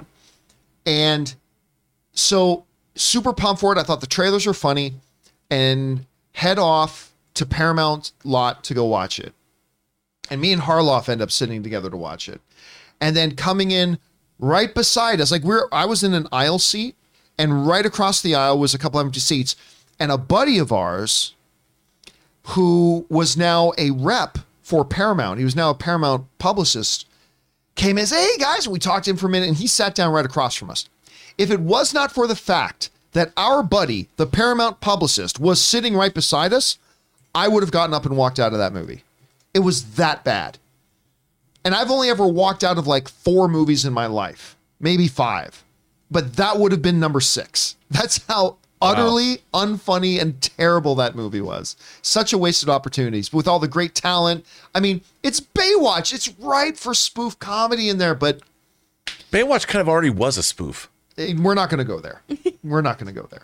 But do you remember they even did a supernatural Baywatch? They did Baywatch Nights. What? Oh yeah. No, for those of you who Oh don't yeah. What is this? There's a real thing. Yeah. It's called Baywatch Nights. It was a series, a spin-off series, where it's now like kind of people who guard the beach, but in the evening. Totally real. But like vampires and things like that. Oh, yeah. Oh my God. No. Oh, yeah.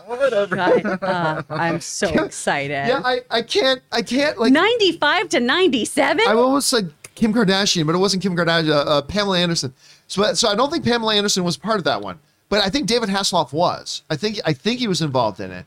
But I mean, obviously, I never watched this, but yeah, it was a real thing, and it ran, and if you, For 2 seasons. yeah, I think now With an end credit song by the Hoff. Oh my God, how have I not seen this? I think look at that face. We are here to bring joy to the world by Chris Carr just found her new favorite TV I'm show. so excited, you guys. It's going to be so dumb. She just found her new favorite TV We show. need a documentary on the whole Baywatch universe.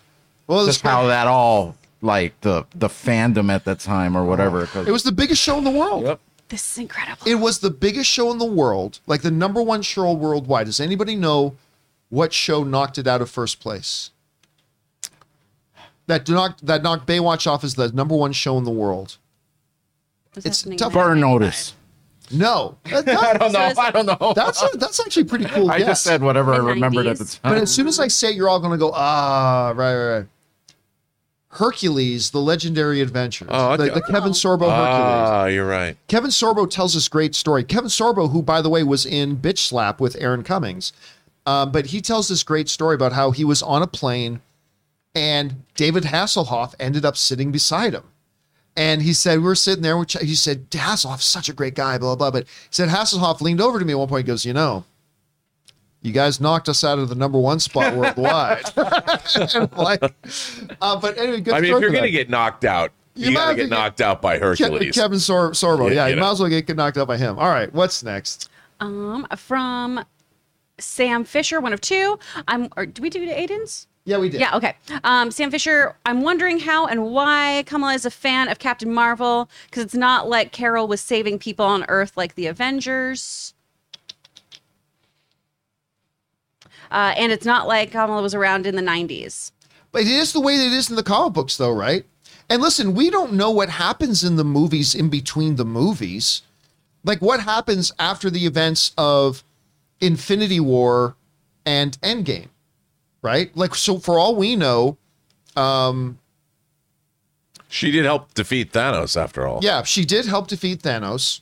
I mean, I'm a At huge the fan end. of the Doors, but Jim Morrison was already dead before I even had a record player. Yeah, I mean, so there's a lot of stuff that happens that can happen in between that we don't know about. So, yeah. Well, I know, again, these are all simple questions that will be answered very simply probably once the show begins.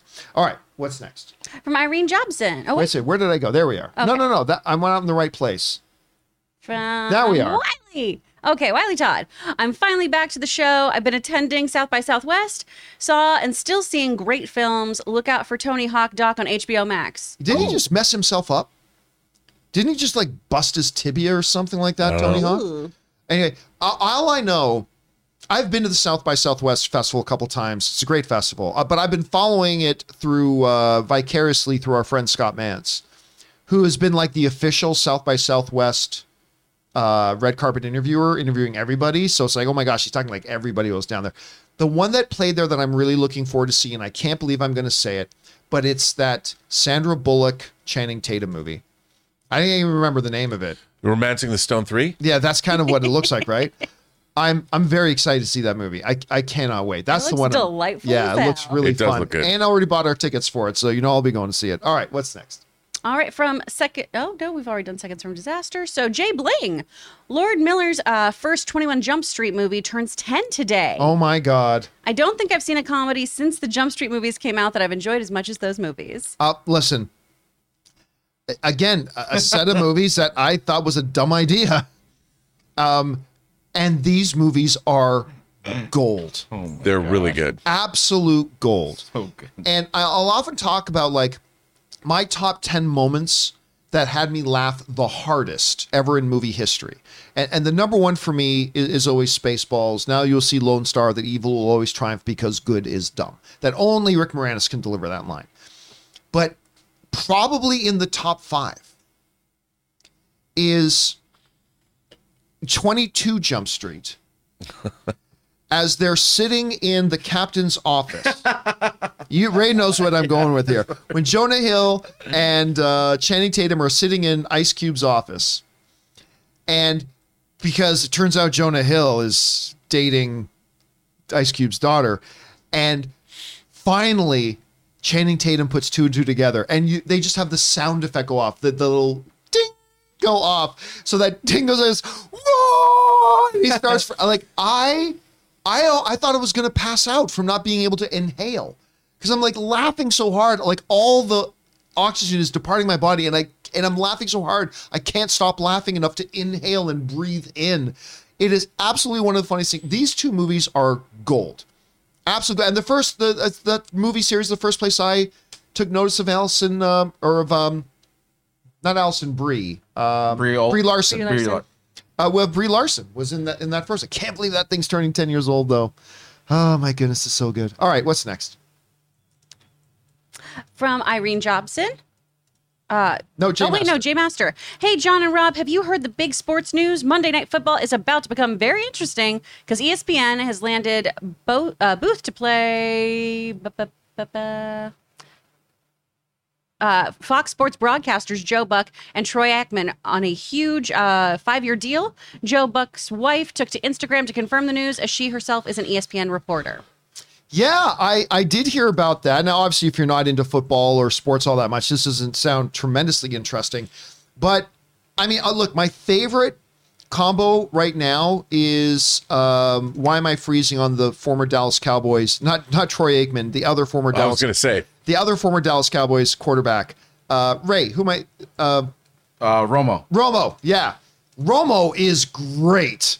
When I first heard he was going to be a broadcaster, I thought this is going to be a disaster, but he is a wonderfully fun, insightful, eerily correct broadcaster. Well, he knows what he's talking about. But so does everybody else. But I mean, like, he'll sit there and call plays. All right, look for them now to do blah, blah, blah, blah. Sure enough, that's exactly what they're doing. Now what you're going to see happen is they're going to do this. It's like, so he's really fun on the show. He makes a rarely entertaining broadcast, but man, can he read. Can he read defenses and offenses? It's kind of crazy. But Joe Buck and Troy Aikman are a very good duo. So I think this is going to be good for Monday Night Football. I'd like to see them get a little more personality in there because Aikman and Joe Buck are not. They're a little, yeah. They're not high on personality, but they're very insightful. They know their stuff. But I think it'll be an interesting move. All right, what's next? All right. From Irene Jobson. Watch The Adam Project. Was glad to have a movie that didn't make me cry, but left me feeling good. Oh, Anne cried a little bit at the end of that. Did you cry a little bit at the end of that one too? Yeah, but it's a good, I mean, I don't love Adam Project the way I love Free Guy, but it's really quite good. And I'm excited to see Ryan Reynolds and Sean Levy work together again on Deadpool 3. All right, what's next? MP, have you seen... When you have a goal, you may hear a voice in your head that says you're not good enough. When someone like Tom Brady starts to transcend, you may hear those voices manifest in real people. Keep going. Yeah, I mean, look, I remember one of my funniest things. Do you guys ever read The Onion? Yeah. I love The Onion. I actually have this big collection of called Our Dumb Century. Yeah. That's a fake, all their news headlines from 1900 to the year 2000. And they're hilarious. But I remember once I came across this article in The Onion. Says, Tom Brady putting out a biography highlighting the highs and highs of being Tom Brady. It's just, it's good to be him. It's really good to be him. Thanks for running that in, MP. All right, what's next? From Matt, after watching Movie Club, I totally agree that I would want another Django project just to see the character again. I mean, look, we did Movie Club yesterday. And one of the things we talked about on it was that somebody wrote in and said, man, I could watch a spin-off movie of these two characters. And then I said, here's the reality. I could watch a spin-off movie of any combination of any two characters in that movie. Mm-hmm. I could watch an entire movie of Django and I was almost calling him it's not Samuel, but Samuel Jackson's character's name again. Stephen. I could watch those two talking at each other in a room, not to each other, but at each other in a room for 2 hours, no problem. I could totally watch a movie of Stephen and Calvin Candy, the Leonardo DiCaprio character. I could watch 2 hours of them talking and going back and forth. That movie is so good. It's so good. It's profound. It's deep. It's moving. It's disturbing. It's everything like a and good Tarantino theatrical experience should be. He only made one movie. Hateful Eight is the only movie he's made since Django, isn't it? What's About Time in Hollywood? Oh, and that too, right? Yeah. But I meant between the two. And then he says he's only going to do one more, which I don't believe at all. I don't believe that at all. No. But I mean, he's only made 3 movies in 10 years. It takes a while to make one. That's not a lot of an output. I mean, all right, what's next? From Matt, after from Danito, sorry. Do y'all remember your reaction to I Am Your Father? I was too young. So I don't remember that. No, I am your father. you want me to tell you something terrible? Sure. I read the novelization before I saw the movie. No, really? Wow.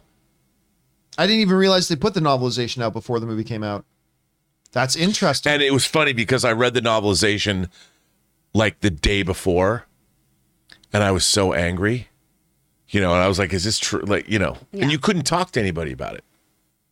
And then I went and saw The Empire Strikes Back as part of the Seattle International Film Festival screening at 9 a.m. because I couldn't get into the 12 o'clock screen because my parents were like, you're 13, you're not going to a 12 o'clock movie on a school night. Mm-hmm. And I'm like, what? So I read the novelization instead just to spite my parents, which was dumb. You showed them, Rob. You showed them. But I will say this, I couldn't believe it. Yeah. I was my reading tiny it. kid mind. My dad showed me that movie. I was like, what? How dare? How dare? And then later on when it was like, and Leia's his sister, I was like, whoa, we got to talk about a lot of things now. Yeah, now there's like therapy. I have a lot of the thing is, questions. now when you watch them in order, all that's ruined. Mm-hmm. It's too bad. All right, what's next? Mikey sending in a $10 super chat just to support. Thank you, Mikey. And then Mickey Bell. Aaron, you appeared. Who's not here? Yeah. You appeared at the BAFTAs this weekend. Your scene with Will was the clip used, but the Best Actor nominees' names were read out loud, and Will won. Yeah, so like some Is people that might true? be. Yeah, so some people might be wondering, wait, isn't Erin usually here on Wednesdays? Yes. However, being the working actress that she is, Being very in demand. is being in demand right now. She is on set as we speak right now, shooting that TV show SWAT. So she's going to be there this week and next week, or was it last week and this week? Last week and this week. Last week and Where this she's week. Okay, filming close-ish, so she said that if she can, she'll try to swing by. Yeah, she might come in on Friday. Yeah. Because I think they're shooting only about a half hour from here on Friday, so she might be able to come in and do the show on Friday. But that's why Erin's not here today. All right, what's next? All right, from Daniel Dang. Which film had the most hype leading up to its release? I was thinking The Phantom Menace, The Force Awakens, or Avengers Infinity War or Endgame. If you are under 35, you might think it's Infinity War. If you're over 35 and you were around for both, it was The Phantom Menace. Oh, dude. I mean, like, I know people who are too young to remember this. This will sound silly to say, but it's not even close. Like, what the return of Star Wars at that time, it shook all of culture, all of pop culture. Like, and we talk about it in my movie, Movie Trailers, A Love Story. Where can we watch that, John? You can get that on Amazon, as a Oh matter my of fact, gosh, Chris. that's so Just go on to convenient. Amazon, search for Movie Trailers, A Love Story, and go get that today. But we do an entire chapter about the fact that The Phantom Menace was the most important movie trailer ever made because it did something that had never been done before and will never happen again. Because that was an age like where there was no YouTube and things like that. It was an amazing phenomenon that had never been seen before. The trailer for Phantom Menace came out, and millions of people bought tickets to meet Joe Black, walked in, watched the Phantom Menace trailer, and left, and bought tickets for the next screening of Meet Joe Black, returned to the theater, went in, sat down, watched the Phantom Menace trailer, and left. Dude, It changed everything. I went to Westwood to see The Siege, which was a Fox movie. In line was Paul Thomas Anderson. Oh my gosh. And everyone in Westwood were all, at Daniel Alter, they made a documentary about this. He was first in line to see the trailer, had been camping out there for weeks. And we all went in, saw The Siege, but then you saw the Phantom Menace trailer. And I'd never paid for a movie before that I'd already seen just to see a trailer. And listen, there was the internet, but you got to understand the internet at that time, if you were rocking like a 14.4 baud modem or, a 28.8, or if you were really lucky, the 56, you were literally tying up your phone lines. Rob, you mentioned this in the documentary. It was to watch it on your computer. You were going to tie up your phone lines for 3 to 4.5 hours just to download the trailer. Or sometimes overnight. Oh yeah. You know, like overnight, you couldn't, yeah. like during the day, you couldn't do that because you'd have to wait till overnight to download it. I mean, it was insane. And that was if it worked. Yeah. I mean, it was 1999. Yeah, I mean, we're not it was operating with a lot here. And like, I had never seen a Star Wars movie on a big screen. Like, I begged my parents to take me to this because I was just like, I have to see it. This is going to change my life. And that trailer, when the Gungans, they're like Coming out of the mist. First of all, can we just talk about how great that trailer actually is? I still think it's the greatest trailer of all time. It's a really Terrible movie, but it's greatest movie of all time. The greatest trailer of all time. When it cut to the Star Wars theme and you're in the middle of the pod race, come on. Oh God! Even though I don't like the movie, I still love the pod race. I still think the pod race is awesome. But oh my God, that trailer! It just shook everybody's world when that trailer came out. At any rate, all right, let's keep going. What's next? Great video game too, Pod right. Racer. From Ruinous Inadequacies. What a great name. Hi, John. Will Doctor Strange's spell also make Vulture, the only link between Sony and MCU movies, forget who Spider-Man was? Because he knew by the end of Homecoming, unlike the rest, learning it at the end of Far From Home, Love from India. That's a very good question. I mean, look, let's be honest. As great as we all love Spider-Man No Way Home here, we all love it. Okay, so it's a safe space. It has some logic problems. No Way Home has some logic problems to it, but that is a very interesting question because, first of all, let's be clear. We don't know that Michael Keaton is Vulture in Morbius. I mean, I'm assuming that. I think most of us are assuming that, but let's be clear. We don't know that he's playing. What's Vulture's real name again? I can't remember the character's real name, but Vulture. But Tombs. Thank you.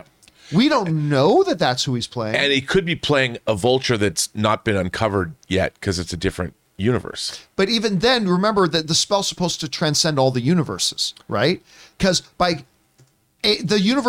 thing was bringing in people from other universes who knew he was Peter Parker. So whatever this spell is now had to shut that all off. Right. So it'll be interesting. But what I mean is, in the universe that Morbius is taking place in, that Tombs could be in that, right. It has no connection at all to our universe. But will that guy know? And we simply don't know yet. So that's a very good question, man. We will find. I'm going to guess that the answer is no, that this Vulture won't know that Peter Parker is Spider-Man. That's going to be my guess, but we'll find out. I don't know. That's an excellent question, Ruinous. All right, what's next? All right, from Andy. A Manganiello Deathstroke Hot Toys would be cool. Oh, they don't have one? They have an Arkham version of it. It's great too, but it's not a Zack Snyder's Justice League hot toy. All right. I'm going to bring up this screen for you guys to answer the next 3 questions because I need to step out for a moment, but I'll be back. You guys take it away, Chris. Okay, yay! Jay Woods. John, Ty West's new horror movie X comes out Friday, and with only 30 reviews, it's still 100% on Rotten Tomatoes. Any thoughts? I can't wait for this movie. I mean, I'm a Ty West fan, things like House of the Devil, but this film, have you seen the trailer for it? Yeah. Come on. It looks great, but also you have to remember that I'm a huge wimp. Oh, yeah, So, well. I have to have, you see it first, and then you can Yes, tell me. I want to see the hardcore. This looks like it's definitely hardcore, Yeah, harder edge horror. it's going to be- which is my jam. I'm in. Count me in. It's obviously the notices it's been getting out of South by. I'm excited. Very excited to see this movie. Yeah, A24's been It putting looks out like really it's good bringing stuff. the filthy and the blood. It's just It's the too letter wild. X. Yeah, just the letter Okay. X. It looks Yeah. wild. I can't But wait. those Great A24 trailer. horror movies, they're doing really, really great stuff. Sam Fisher, I just saw Erin Moriarty and Jack Quaid in a music video for Creedence Clearwater's Revival's Have You Ever Seen the Rain from before The Boys aired. Wow, Oh, I did not know that. I didn't know they were in that together. I wonder if that was That's, part of their casting Could be. thing. Maybe they Like, had you know who has great chemistry? those two. Oh, You know, man. I do like them in the show together. They're adorable. They're a good couple. I think like. they work really, really well together. I really loved her after Jessica Jones. Just that real brief role of hers in there. I Yep. thought she was so wonderful, and she's crushing She's it great. in The Boys. She has a great social media presence. Oh, really? Follow her on Instagram. Okay, I need to. Are we ready to move on? Yeah. All right. I'm in a band 23. Oh, you're in a band? That's cool. John, 5 seconds, 5-second hug from Jennifer Garner or 10-second hug from Eagly. Oh, 10-second hug from Eagly. Yeah. Because that's magic. But, that's just little. But then, I don't know. 5-second hug from Jennifer Garner would be pretty good, too. No, that would just leave a void in your life. You're like, It would leave a void. All right, what's next? From Film Code Podcast, loving Winning Time so far, but was wondering why were there so many fourth wall breaks? Then I remembered Adam McKay. He does like utilizing that style, like even from, what was the one with Christian Bale and Steve Carell? The Big Short. The Big Short. That's one of the name greatest movies ever made. Yeah, like that's where he really started taking advantage of that style. But it's a great way to tell the narration. It gives you an opportunity to give some real character to the characters. Now, I still have not seen the second episode It's of Winning good. Time yet. I keep hearing it's great. I love the first episode, though. Dude, I'm loving it so much. Ray, have you watched Winning Time yet? Yeah. Oh, you have? Okay. Did yeah. you see episode 2? I didn't see the last one. Okay, yeah. So I haven't either, but I'm really looking I forward to just that. can't believe it's what Gabby Hoffman, the girl from Sleepless in Seattle, is all grown up and one of the main characters in the show. She's great. She's great. All right, what's next? All right, from Andy, I want Tyler Hoechlin's Superman to appear before Pattinson's Batman and tell him the world doesn't need me as a symbol of hope if it has you, Batman. Don't even get me going on the way that CW defiled Superman. Okay, don't even get me started, Andy. All right, what's next?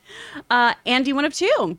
If the boys play Carry On Wayward Son when Soldier Boy shows up, that would be awesome. But I'd also end up crying because of its use in Supernatural series finale and Supernatural's unofficial theme song. Well, I mean, that's the whole point of Yeah. it, though, right? Like when somebody brought up on the show yesterday, what if they played Carry On My Wayward Son when Soldier Boy shows up? I mean, that's why it would be so poetic and beautiful and wonderful. It's like every time you knew you were at the season finale. You knew when you started watching an episode of Supernatural, you knew you were at the season finale if they started off with Carry On My Wayward Son. One of the greatest traditions in television ever, by the way. I don't know if you knew this, but like they started right at season 1 that the season finale, every show starts with a previously on whatever. Yeah. They would start with the road till So far. now. Or what's that? The road so far. These words are you hear the road so far. And instead of a previously on the last episode, they would kind of highlight in 30 seconds what the season has been, but it would always play Carry On My Wayward Son. And only on the season finales, only at the season finales, the road so far, Carry On My Wayward Son. And so when you got to the series finale and that played, I got kind of emotional. And so the idea that, so for me now, that song is forever connected to that show and to these guys. And that's why I would love to see that happen. Would that break the fourth wall, though, if they did it? I mean, they could do it on The Boys. I mean, with the Boys is a show that could get away with it, like completely. But I don't think they'll do it. I just love that we get to see Soldier Boy, because one of my favorite scenes in any TV show of the last 10 years is the scene when Giancarlo Esposito is taught when Homelander comes into his office. Oh, yeah. How he's so not impressed by him. And how that's when he talks about, Soldier Boy and the creation during World War II. I love that scene. I could watch Giancarlo Esposito do anything. Yeah. Gus Fring, do this, be in The Mandalorian. He should just be everywhere all the time. He's so good. So good. And I got to, actually, hold on a second. Let me see if I can, I'm not sure I can find this, but let me see if I can. You know what? Let me get back to you on that. What is next? All right, from Waleed. You think the quality of movies dropped the last 20 years? No. I really, really don't. I think the art, like it's like any art or practice or whatever. It is something that gets better. People learn from those who come before them. There are some things that we lose and some things that we gain, but no, I do not think movies have lost quality over 20 years. All right, what is next? Pablo Zuniga. John, as someone who does production full-time, I must ask, why switch from Sony to Blackmagic? You'd be getting a smaller sensor and losing autofocus, which you guys use when showing things to camera. Great image quality, though. I think there's a couple of main reasons. The first main reason is that with the Blackmagics, there is no issue with continuously running it. The Blackmagic cameras almost run like camcorders in a way. It's funny because I was just talking to Rob this morning that I'm thinking about swapping out my Sony cameras for camcorders, specifically because they are built to run long periods of time. Mirrorless cameras and DSLRs are not. And that is why on these cameras, I literally have, I don't think I have a way to show you right now, but I literally have a fan, a USB fan that's about this big, clipped onto the back of the tripod, pointed at the camera, constantly cooling the camera. Because you've seen what happens when we don't turn those fans on. The cameras will shut down after a while. So that is kind of a big deal and kind of a big thing. So the Blackmagics, I did a lot of research on them, and they don't seem to have these overheating problems or anything like that. Their codecs are very, very, very good. So that's why I've been kind of thinking about maybe switching to Blackmagic. I haven't made that decision. Just something I've been thinking about. It's a good question, though. Yeah, it's an excellent question. I love that you asked it. Mm-hmm. All right, what's next? All right, from Mikey. Notice that the Netflix and Agents of S.H.I.E.L.D. shows are in the Marvel section, but not in the MCU section on Disney+. Is that a real thing? Wow. Well. I'm not surprised. Wait a second. Well. Okay, first of all, forgive me for asking a dumb question, but are there...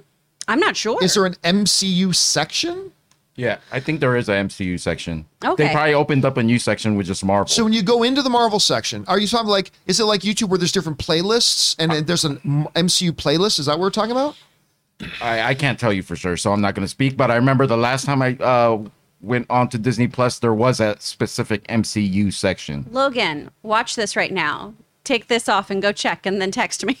Yeah, I mean, that's a good thing to do. All right, thanks for bringing that up, man. All right, what's next? From Abel Leon. Hello, John and crew. Hope you are having a great day. The great rant about Adam Aaron is one to remember, but my question is, how will this affect A-List? Putting my conspiracy hat here, but this was one of two. Oh, there we go. But this was them creating a problem to something they have a solution for, aka A-List. Doubt it since they don't promote it outside the theater. Have a great day. I don't know how it's going to affect A-List. Like, theoretically speaking, the way A-List works is with the way MoviePass used to work, you could use MoviePass at a theater, but it didn't include 3D screenings. It didn't include the premium screenings like IMAX or Dolby Atmos. The thing about A-List is it counts for everything. You can come see a movie in one of the regular movie theaters. You can come and watch a movie in the IMAX. You can come watch a movie in the Dolby Prime. It doesn't matter. It's all covered. So theoretically speaking, even with them wanting to experiment with increasing prices for popular movies, which is idiotic, but even if they do that, theoretically speaking, it shouldn't affect A-List. If anything, they're just going to figure out ways to have excuses to raise the price for A-List, but I don't think theoretically it'll affect A-List all that much. All right, What's next? They're saying that it's under the Defenders saga. There's a So there's a totally separate thing from the MCU just called the okay. Defender Saga. yeah, Marvel series and specials, and underneath that there's the Defenders saga, which is Interesting that they have that separated I like out that that. way. Yeah, I'll buy I that. do too. All right, what's next? Right from. Oh, wait a second. I gotta get back to where we were. And we already did. Oh yeah, we already did Andy. So Dave Chappelle. I know it gets hated on, but I have fun with the Love Guru, and it's great seeing Mike Myers back. The film world is better with him in it. the film world is absolutely better with him in it, but make no mistake, that movie's not good. It's terrible. Oh my Not It is good. objectively terrible. It's not a good film, but I mean, if you like it, man, that's awesome. We do need more Mike Myers. that in was this world. that was the last taste of Mike Myers I got, and that was the first movie I walked out and was like just super mad for some reason. Everyone I watched it with was so mad too. Yeah, because we and expected better. It chased him out of movies. I mean, Mike Myers retreated away from the movie business because of that film. It's really too bad because we need him. We need him. All right, what's next? All right, from Raymond. With the casting of Paul Wesley as James Kirk, I would like to predict with a generous helping of fan service, a dash of time travel, mixed in a bowl of Manscape and the multiverse, Star Trek, The Three Kirks. I mean, theoretically speaking, you could do that. You got 3 of them now, so why not? The Shat is about to turn 91. Get Shat, Pine, and But in universe, he's dead. oh, that's right. But it's Star Trek. You can time But is dimensional he warp permadead? shift, No one's tachyon ever emissions. permadead. Stop being a little shat, Robert.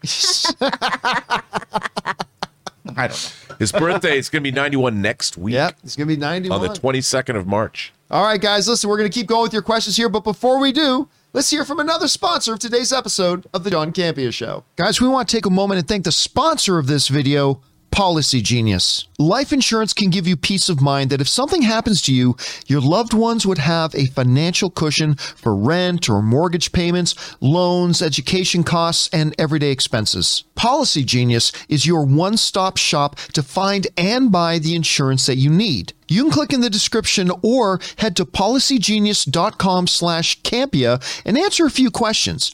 In just a few minutes, you can compare personalized quotes from top companies to find your lowest price. You could save 50% or more on life insurance by comparing quotes with Policy Genius, because the team of licensed experts at Policy Genius will help you understand your options and apply for the policy that you choose. The Policy Genius team works for you, not for the insurance companies. You can trust them to offer unbiased help and advocate for you at every step until you're covered. And to make things even better, Policy Genius doesn't add on extra fees, they don't sell your info to third parties, and Policy Genius has thousands of 5-star reviews across Google and Trustpilot. So right now, head to policygenius.com/Campea to get your free life insurance quotes and see how much you could save. And thank you to Policy Genius for sponsoring this episode of The John Campea Show. All right, let's keep going with your questions, guys. Chris, what's next? All right, from Ron W357. Hey, John and crew. Ooh, he sent me $20 like a super $20 chat. super chat. Thank you, man. Question: since Discovery announced the merger of HBO Max and Discovery Plus, websites were on the way. Would it be better to hold off on getting a year sub to HBO Max? Thanks. I would definitely say yes, because we have no idea right now whether they're going to honor that sub or not. Like somebody wrote that in yesterday to ask, hey, I already bought a year-long subscription at this reduced price. Is that going to get grandfathered into the new service? And honestly, I don't know. They might, but they don't have to, and they very well may not. But I would hold off, Ron W, on any like annual service pass or anything until we get a better picture about what the service is going to look like and how much it's going to cost. But that's a great question to ask, Ron. And thank you so much for supporting us on that level, dude. We appreciate that. All right, what's next? Film Code Podcast. Who do you have winning March Madness? Basketball team.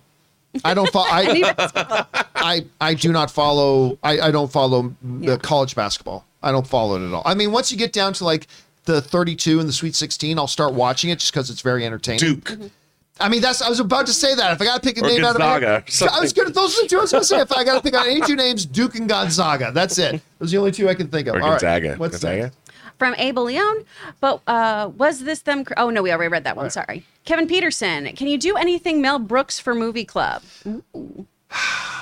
No. I mean, the reality is this. We could do one, like even one of my all-time favorite Mel Brooks film is Spaceballs. but nobody's going to watch it. We won't get anybody watching it. Yeah. I mean, that's the sad part about that. So sadly, I'm probably not. There's a number of films I'd like to do for Movie Club, but I simply know we wouldn't get anybody Dude, watching you know it what my with us. suggestion is for next week? We haven't called it. I texted you. Yeah, well, don't mention it yet because we may do that. We might 50 do that. Well, no one say it. All right, what's next? From the man with the master plan. Never been a fan of Ms. Marvel, especially after her portrayal in the Avengers game. Oh, I loved her in that. But this shows her to be an adorable, cute, and being a teen. I didn't play the game myself. I heard good things It's about fun. the game. It's Yeah. real fun. She's charming as heck in it. Huh. But hey, I mean, to each their own. Yeah, I mean, that is true to each their own. Okay, what's next? Jay Bling, funny how someone mentioned the Baywatch movie before me considering it was supposed to be like the Jump Street movies. Yet it's like the people in charge didn't even bother to watch those movies. But, look, here's the problem. It's not that the reason Jump Street worked was because they had a better understanding of the Jump Street TV series. No, it worked because it was funny. Right. And that's it. When it comes to comedies, you don't have to get anything right. As long as you make the audience laugh, that's it. That is the be-all, end-all. Because I'll tell you what, like the funniest moment in any Jump Street movie, that whole Channing Tatum with ding and really what's going on, that had nothing to do with 21 Jump Street. I also series, feel, too, that it was at war with itself. Like, they couldn't decide what kind of a movie that Baywatch movie was supposed to be. Yeah. Yeah, no, that's true. It's just, it's so unfortunate because it could have been so good with that cast. All right, what's next? From Jay Bling. Funny how... we just did that. Mega Movie Z, Happy Daredevil on Disney Plus Day. Yay! Yeah, I mean, again, somebody asked me, well, John, why are you making a big deal at it? Because Daredevil's been available on our TVs the whole time. None of you don't have Netflix. So, I mean, it's been there. It's not like, we've been without Daredevil for so long. And no, it's always been there. So it's now instead of clicking on this button, I click on that button, but it's the same thing. I'm going to celebrate by having a really drawn out fight in a hallway, though. So Oh, yeah. and I kick so To much ass commemorate today. Daredevil. Yeah. All right, what's next? From Mickey Bell again. Realized Erin isn't there, but please let her know. We will let her know, Mickey. No problem. All right, what's next? Out of time 1985. So I got a friend who has dissociative identity disorder, and they don't like how the trailers for Moon Knight are portraying it. I definitely feel for her. What can I say to help her feel better? Look, I don't have it either. So I'm in no place to give any advice about how somebody who is in that situation should or should not feel. The one thing I would say is this. There is nobody on this planet that we know of who is a combination of having that disorder and has superpowers and is being semi-possessed, semi-haunted by an ancient Egyptian god. Yeah, I was going to ask to send me pictures of her in her Moon Knight outfit. Yeah, what I would say is the portrayal, number one, I would say, don't get too, and I say this to everybody about everything, don't get too worked about how anything is ever shown in a trailer. Until you see how it's actually in context in the show, don't worry about how something looks in a trailer, because we just don't know. Also, they did have consultants. They did. Yes, they did a lot of research on it. And when they do something like this, even though it's in a fictionalized context, it maybe shines a light onto real dissociative identity disorder that there wasn't before. So I think that people weren't even talking about that, and now they're seeing it and they're learning about it. We talked about Children of a Lesser God with William Hurt dying. I remember when that movie came out, there was a lot more education about what it meant to be deaf. People were learning how to sign, and ALS or ASL became much more available, and people understood it. So even though it's a fictionalized thing, it could, in the long run, be helpful. For sure. And just to say real quick, too, you're asking what you should say to your friend. Maybe you just need to listen to your friend a little bit about why they're having a lot of concerns about this with their own, mental illness. Because, it's not our job to say what is or is not ableist. It's somebody who is dealing with these things' job to tell us what they need from us in those situations. So just be a really good friend and keep listening to them. Yeah. And then I would say, if she presses you on it, just say, well, this is a guy who's facing something nobody in real life on the planet has ever actually dealt with. So what their reaction to it would be and how they would act is all fictional. It's all pretend. It's all fictional. We just simply don't know. All right. What's next? All right, from John Redcorn. Over under 30% Cable and Domino appear in Deadpool 3. I'm not gonna say 100% because it's not 100%, but I will definitely go over 30. Well over 30. I think it's very likely that they show up in this. Like, very likely. All right, what's next? All right, from Rimmer Bulldog. I feel like people are sleeping on Morbius because it keeps getting delayed. I think it's going to be a really good movie. You and me both, Remmer. I think the trailers have been great. The clips they've shown, I think, have looked really good. Yep. You've got a world-class actor in it. I think this is going to be... Now, it may be terrible. It might be terrible. But I'm going into this thing with a lot of optimism. I think it's going to be really fun. Agreed. Chris agrees, too. No, she does not. No. Come on now. I'm going to go see it, and maybe it'll just be a movie. I don't know. Here's hoping. Fingers crossed. All right, what's next? Lucky BX. Hey, a couple of weeks back, I thought you guys said The Adam Project was a sequel to 13 going on 30. I watched 13 before Adam for nothing. No. We were joking, of course. We were joking because you had Mark Ruffalo and Jennifer Garner. And Jennifer Garner together again, married couple. So years later, after the events of 13 they have a son who grows up to be a time traveler. It's a total sequel, but no, it wasn't. But in my mind canon, in my head canon, it's totally the sequel to Such 13 good going on chemistry. 30. All right, what's next? Jay Master sending in a $20 super chat. Thank you, Jay. Hey, John. Daredevil, Luke Cage, Iron Fist, Jessica Jones, The Defenders are now streaming on Disney Plus with updated parental controls along with Agents of S.H.I.E.L.D. in the U.S. I'm watching Daredevil for the very first time. I mean, good. Well, first of all, not just good, J Master. If you're watching Daredevil for the first time, I'm incredibly envious because you get to watch that show for the first time, and I'll never be able to do that again. So that's awesome. But you could have watched it before. I mean, it's been there.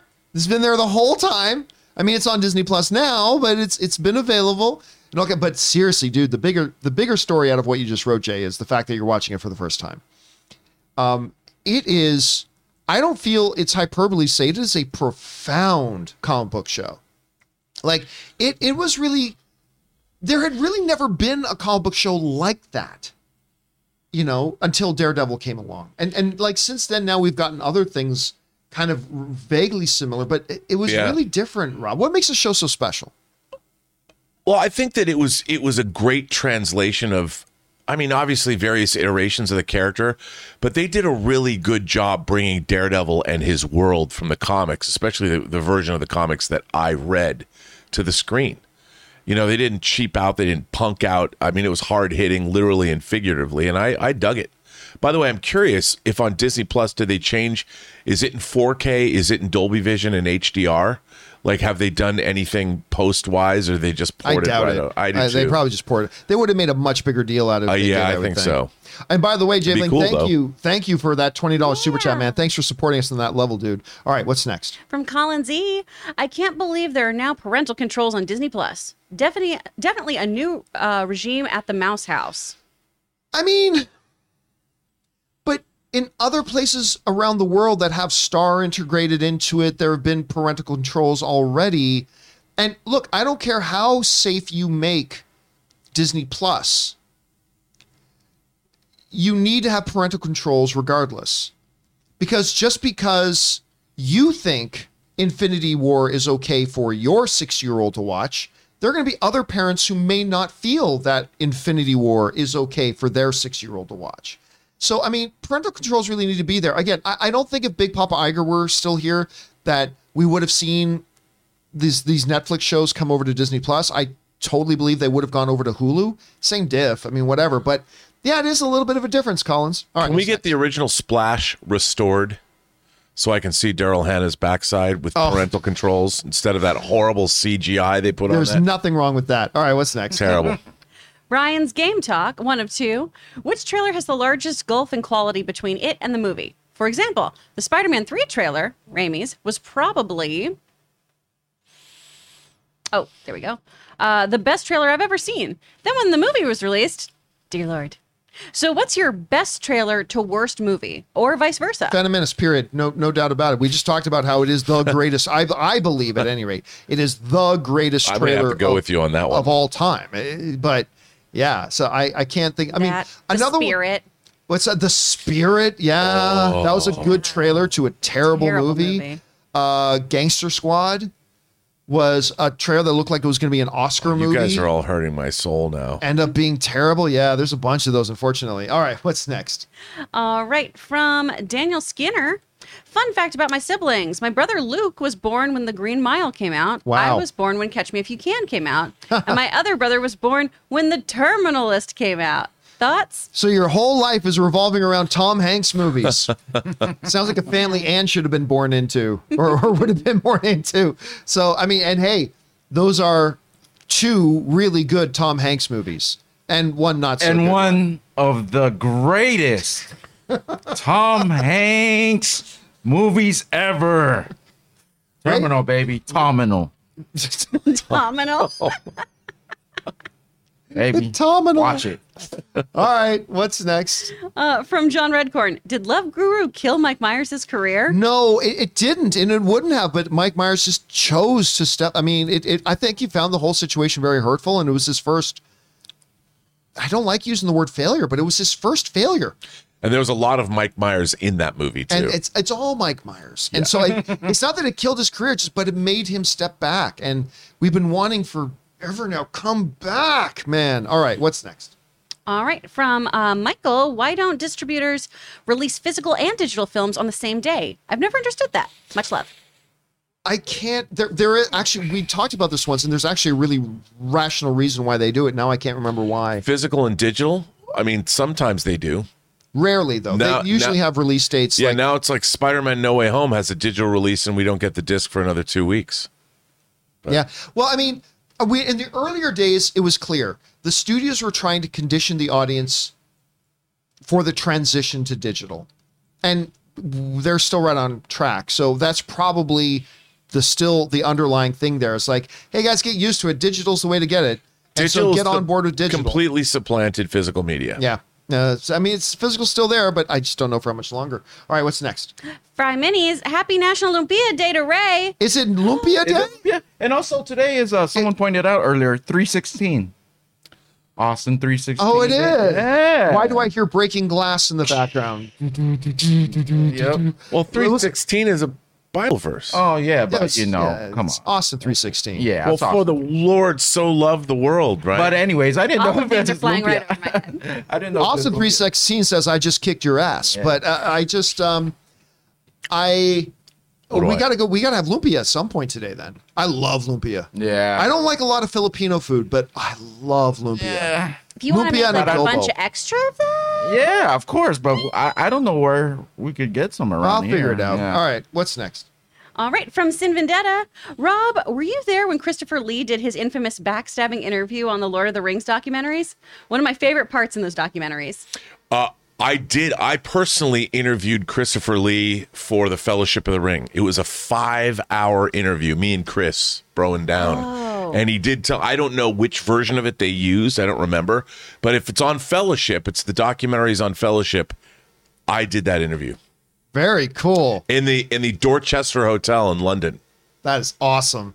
All right, what's next? From Field Code Podcast. I always thought Edward Norton was a good actor, but I finally saw a movie with him that really showed me how good he could be. I'll tell you what it was, but I'm really not supposed to talk about it. Hey, listen, he is great in Fight Club. There is no doubt. But what is that one he's in where it's a legal one where he's in prison? Dude, Primal Gear. What's that? Primal Gear. Gear. Because Richard, I call it Primal Gear. Oh, because Richard Gere's in it. Primal Fear. Primal Fear. Which has one of the great endings of all time. Right. So I would put, I'm not saying it's a better movie than Fight Club, but I would put his performance in it over that. But then there's another one that's above both of those. American History X. His performance, Dude. oh my God, is so like that's his career movie right there. Is his performance. But that one's great too, man. Absolutely, that one's wonderful. All right, what's next? From Stubble McShave. At first, I was surprised at the high production budget for the Atom Project. Then I realized there are no back-end points in streaming. It's all up front. Yeah, and when you really look at it, while there are some visual effects shots, there's not a lot. I mean, a lot of the movie is it's 3 people in the scene with no extras and we're standing in a forest or in a cabin or in a like single location. When they do have some visual effects sequences, they're really good. Really good. But they keep the cost really low because there just weren't many of them. There wasn't a ton. All right, what's next? We've done Brian's game. So Nicholas, just wanted to say love your show and that I'm thankful I got to see Spider-Man at 4:40 yesterday and Batman right after at 7. That is a good double feature, Nicholas. That's a lot of time in the theater. That's a lot of time in the theater, but you signed me. That is a great double feature. By the way, were you even able to make that? Because that's Spider-Man No Way Home with trailers is more than 2 hours and 20 minutes. Oh, but then again, you got a half-hour trailers from the Batman. Yeah. That's probably how you did it. Good double feature, man. All right, what's next? From Witness the Witch, 50 days and 7 hours until I see Multiverse of Madness. Yes, sir. A preemptive RIP to our boy Wong. No! A casualty at the hands of Wanda that will sadden us all. How dare you? Listen, again, I will say this again. I said it before, I'll say it again. There are many good narrative reasons to kill off Wong. There is, other than Rachel McAdams' character, there is no character that you could harm or kill off that would have a bigger emotional impact on our hero, Doctor Strange, than the death of Wong. It's his closest companion, closest character. It could be narratively very, very interesting. But I just feel like they're setting Wong up as a new Nick Fury. So I'm going to, well, it's totally possible they can come off. I'm going to guess he doesn't die. He just discovered Beyonce. He can't. There's so much more to learn. So much more. All right, what's next? From Crashing Coyote. Keep in mind, this is not from the most reliable source, but I was told the next Fast and Furious title is The Fast and Furious Family. If true, thoughts? Not true. Not even worth discussing. I don't believe that at all. I don't think Vin Diesel would go for that for that I title think it'll crashing. be Fast 10 your seatbelts. I mean, that was a popular one going around. Fast 10 your seatbelts. Or honestly, what it will probably honestly just be is FAST space 10. Fast 10. I honestly just think that's what's going to be the name of it, ultimate. But no, I don't Fast believe. 10's a cool title. Fast 5, Fast 10. Yeah. Fast 8. 10. That was because it was Fate of the Yeah, Furious. Fate 8 of the Furious. All right, what's next? Chase the Sunrise and Sunset, sending in an almost $22 super chat. Thank you, Woo-woo. Chase. It's been weeks and I have still not recovered from the 1883 finale.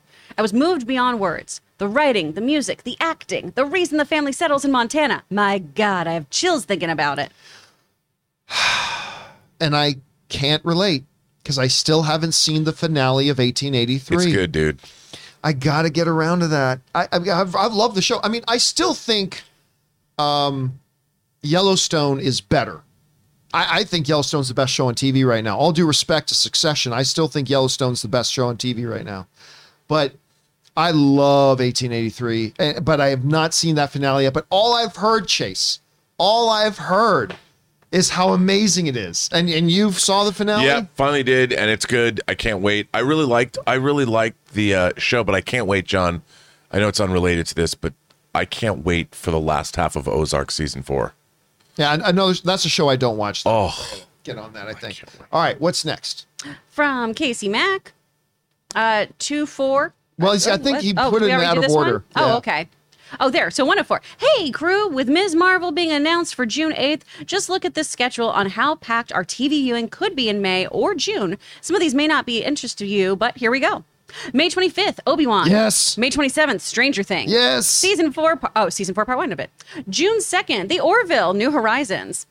June 3rd, The Boys. Season Yes. 3. June 8th, Ms. Marvel. Yes. June 10th, the final season of Peaky Blinders. what?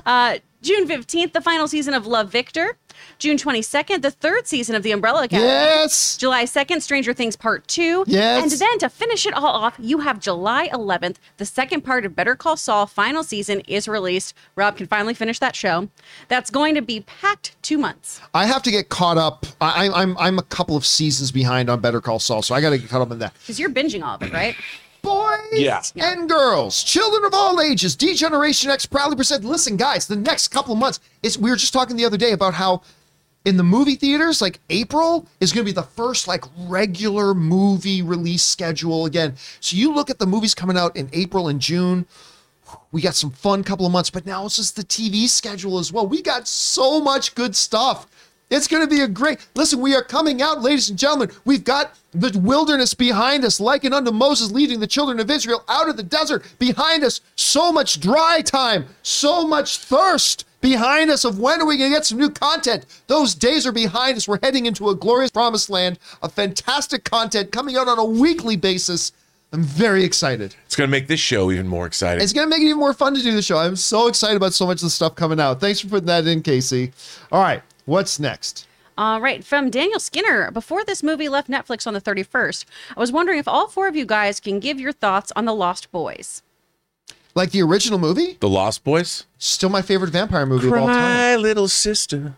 People never are seen strange when you're strange. Best use, one of the best uses of a song in a movie ever. I love Lost Boys. It was my introduction to good Canadian kid, Kiefer Sutherland. But the mythology of it, I mean, I will admit, it doesn't hold up so great today. I acknowledge that. But movies are released in the context of their time. And when that movie came out, I mean, it had everything that a kid my age wanted to have. You had the younger characters in there. You had these cool vampires. You got the like two Corys, dude. You had the two Corys. I mean, everything was sexy in the whole bit. A great finale to it. I think it's Diane Weiss played the mom in that, Yep. if I'm not mistaken. And by the way, she's now the mom in Mayor of Kingstown. So she's great in that too. Love that movie. I love Lost Boys. What are your thoughts? Plus, it's beautifully shot. I Yep. mean, it's such a product of its time. It really embodies that sort of mid to late 80s chic. The fashion is cool. And it's the only other movie with, is it Bill or Ted? Yeah, it's Which one is he? it's Ted. He's- Is it Ted? Yeah. No, or is Keanu Reeves Ted? Like, In Bill and Ted? How do you- Yeah. Yeah, Keanu Reeves is Ted. Ted. Okay, Oh, so so it's it's Bill. Bill. It's the only Alex other movie Winter? I've seen Bill in. yeah, Alex Winter. I've never seen him in anything else other than He's those really two. nice. He's a great director. He was in Freaked. Oh, was he? Freaked, right? Oh my gosh, I didn't even know that. All No, right. but they also, that film directed by Richard Donner, produced by Richard Donner, directed by Joel Schumacher, it really is a great product of its era. And it has one of the great ad lines of all time. Sleep all day. What is it? Sleep all day, party all night, never grow old, never die. Yeah. It's fun to be a vampire. Chris, did you ever watch Lost Boys? I have never seen it. What? You know what? You would know. like Lost Boys. Yeah? Yeah. Sit down with Logan one night and give it a watch. I think you guys would like How that a can lot. there be people in the world that haven't seen Lost Boys? All right. What's I haven't next? been here as long, man. I haven't seen it either. There's two people in this room. Lost Boys is 50% so of the good. people in this room haven't seen it. Is that a vampire movie? Yeah. Oh. It's great. It's Peter Pan film. LM Ponio, sorry if I said that wrong. Just sending in some support. Thank you so much. James Bonner, $20 super chat. Thank you, James. Good morning, everyone. Watch the Batman this Saturday. I really enjoyed Oh, it. you know what? This is Stream Elements keeps putting James's thing in at the top of our new things, but that was an old question actually that James Well, that's sent in because James before. is special, clearly. Okay. That's because James is We special. just like you, James. And you know what else is special? You guys for being here and enjoying us for today's episode of the John Capey Show. Thank you so much, guys, for making this show a part of your day. Big special thanks to all of you who sent in the super chats. Number one, because you gave us great fun things to talk about. But number two, you supported this channel as you did it, and all of us involved with the John Capey Show. Sorry, I just got a notification. One of you guys just bought Movie Trailers A Love Story on Amazon. Thank you. Aw. And thank you.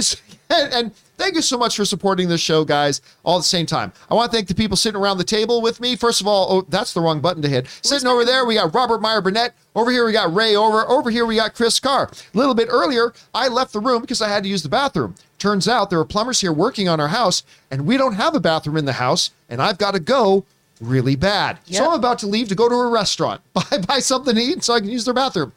Anyway, guys, thanks a lot for being here. My name's Sean Campia, and until next time, my friends, TMI.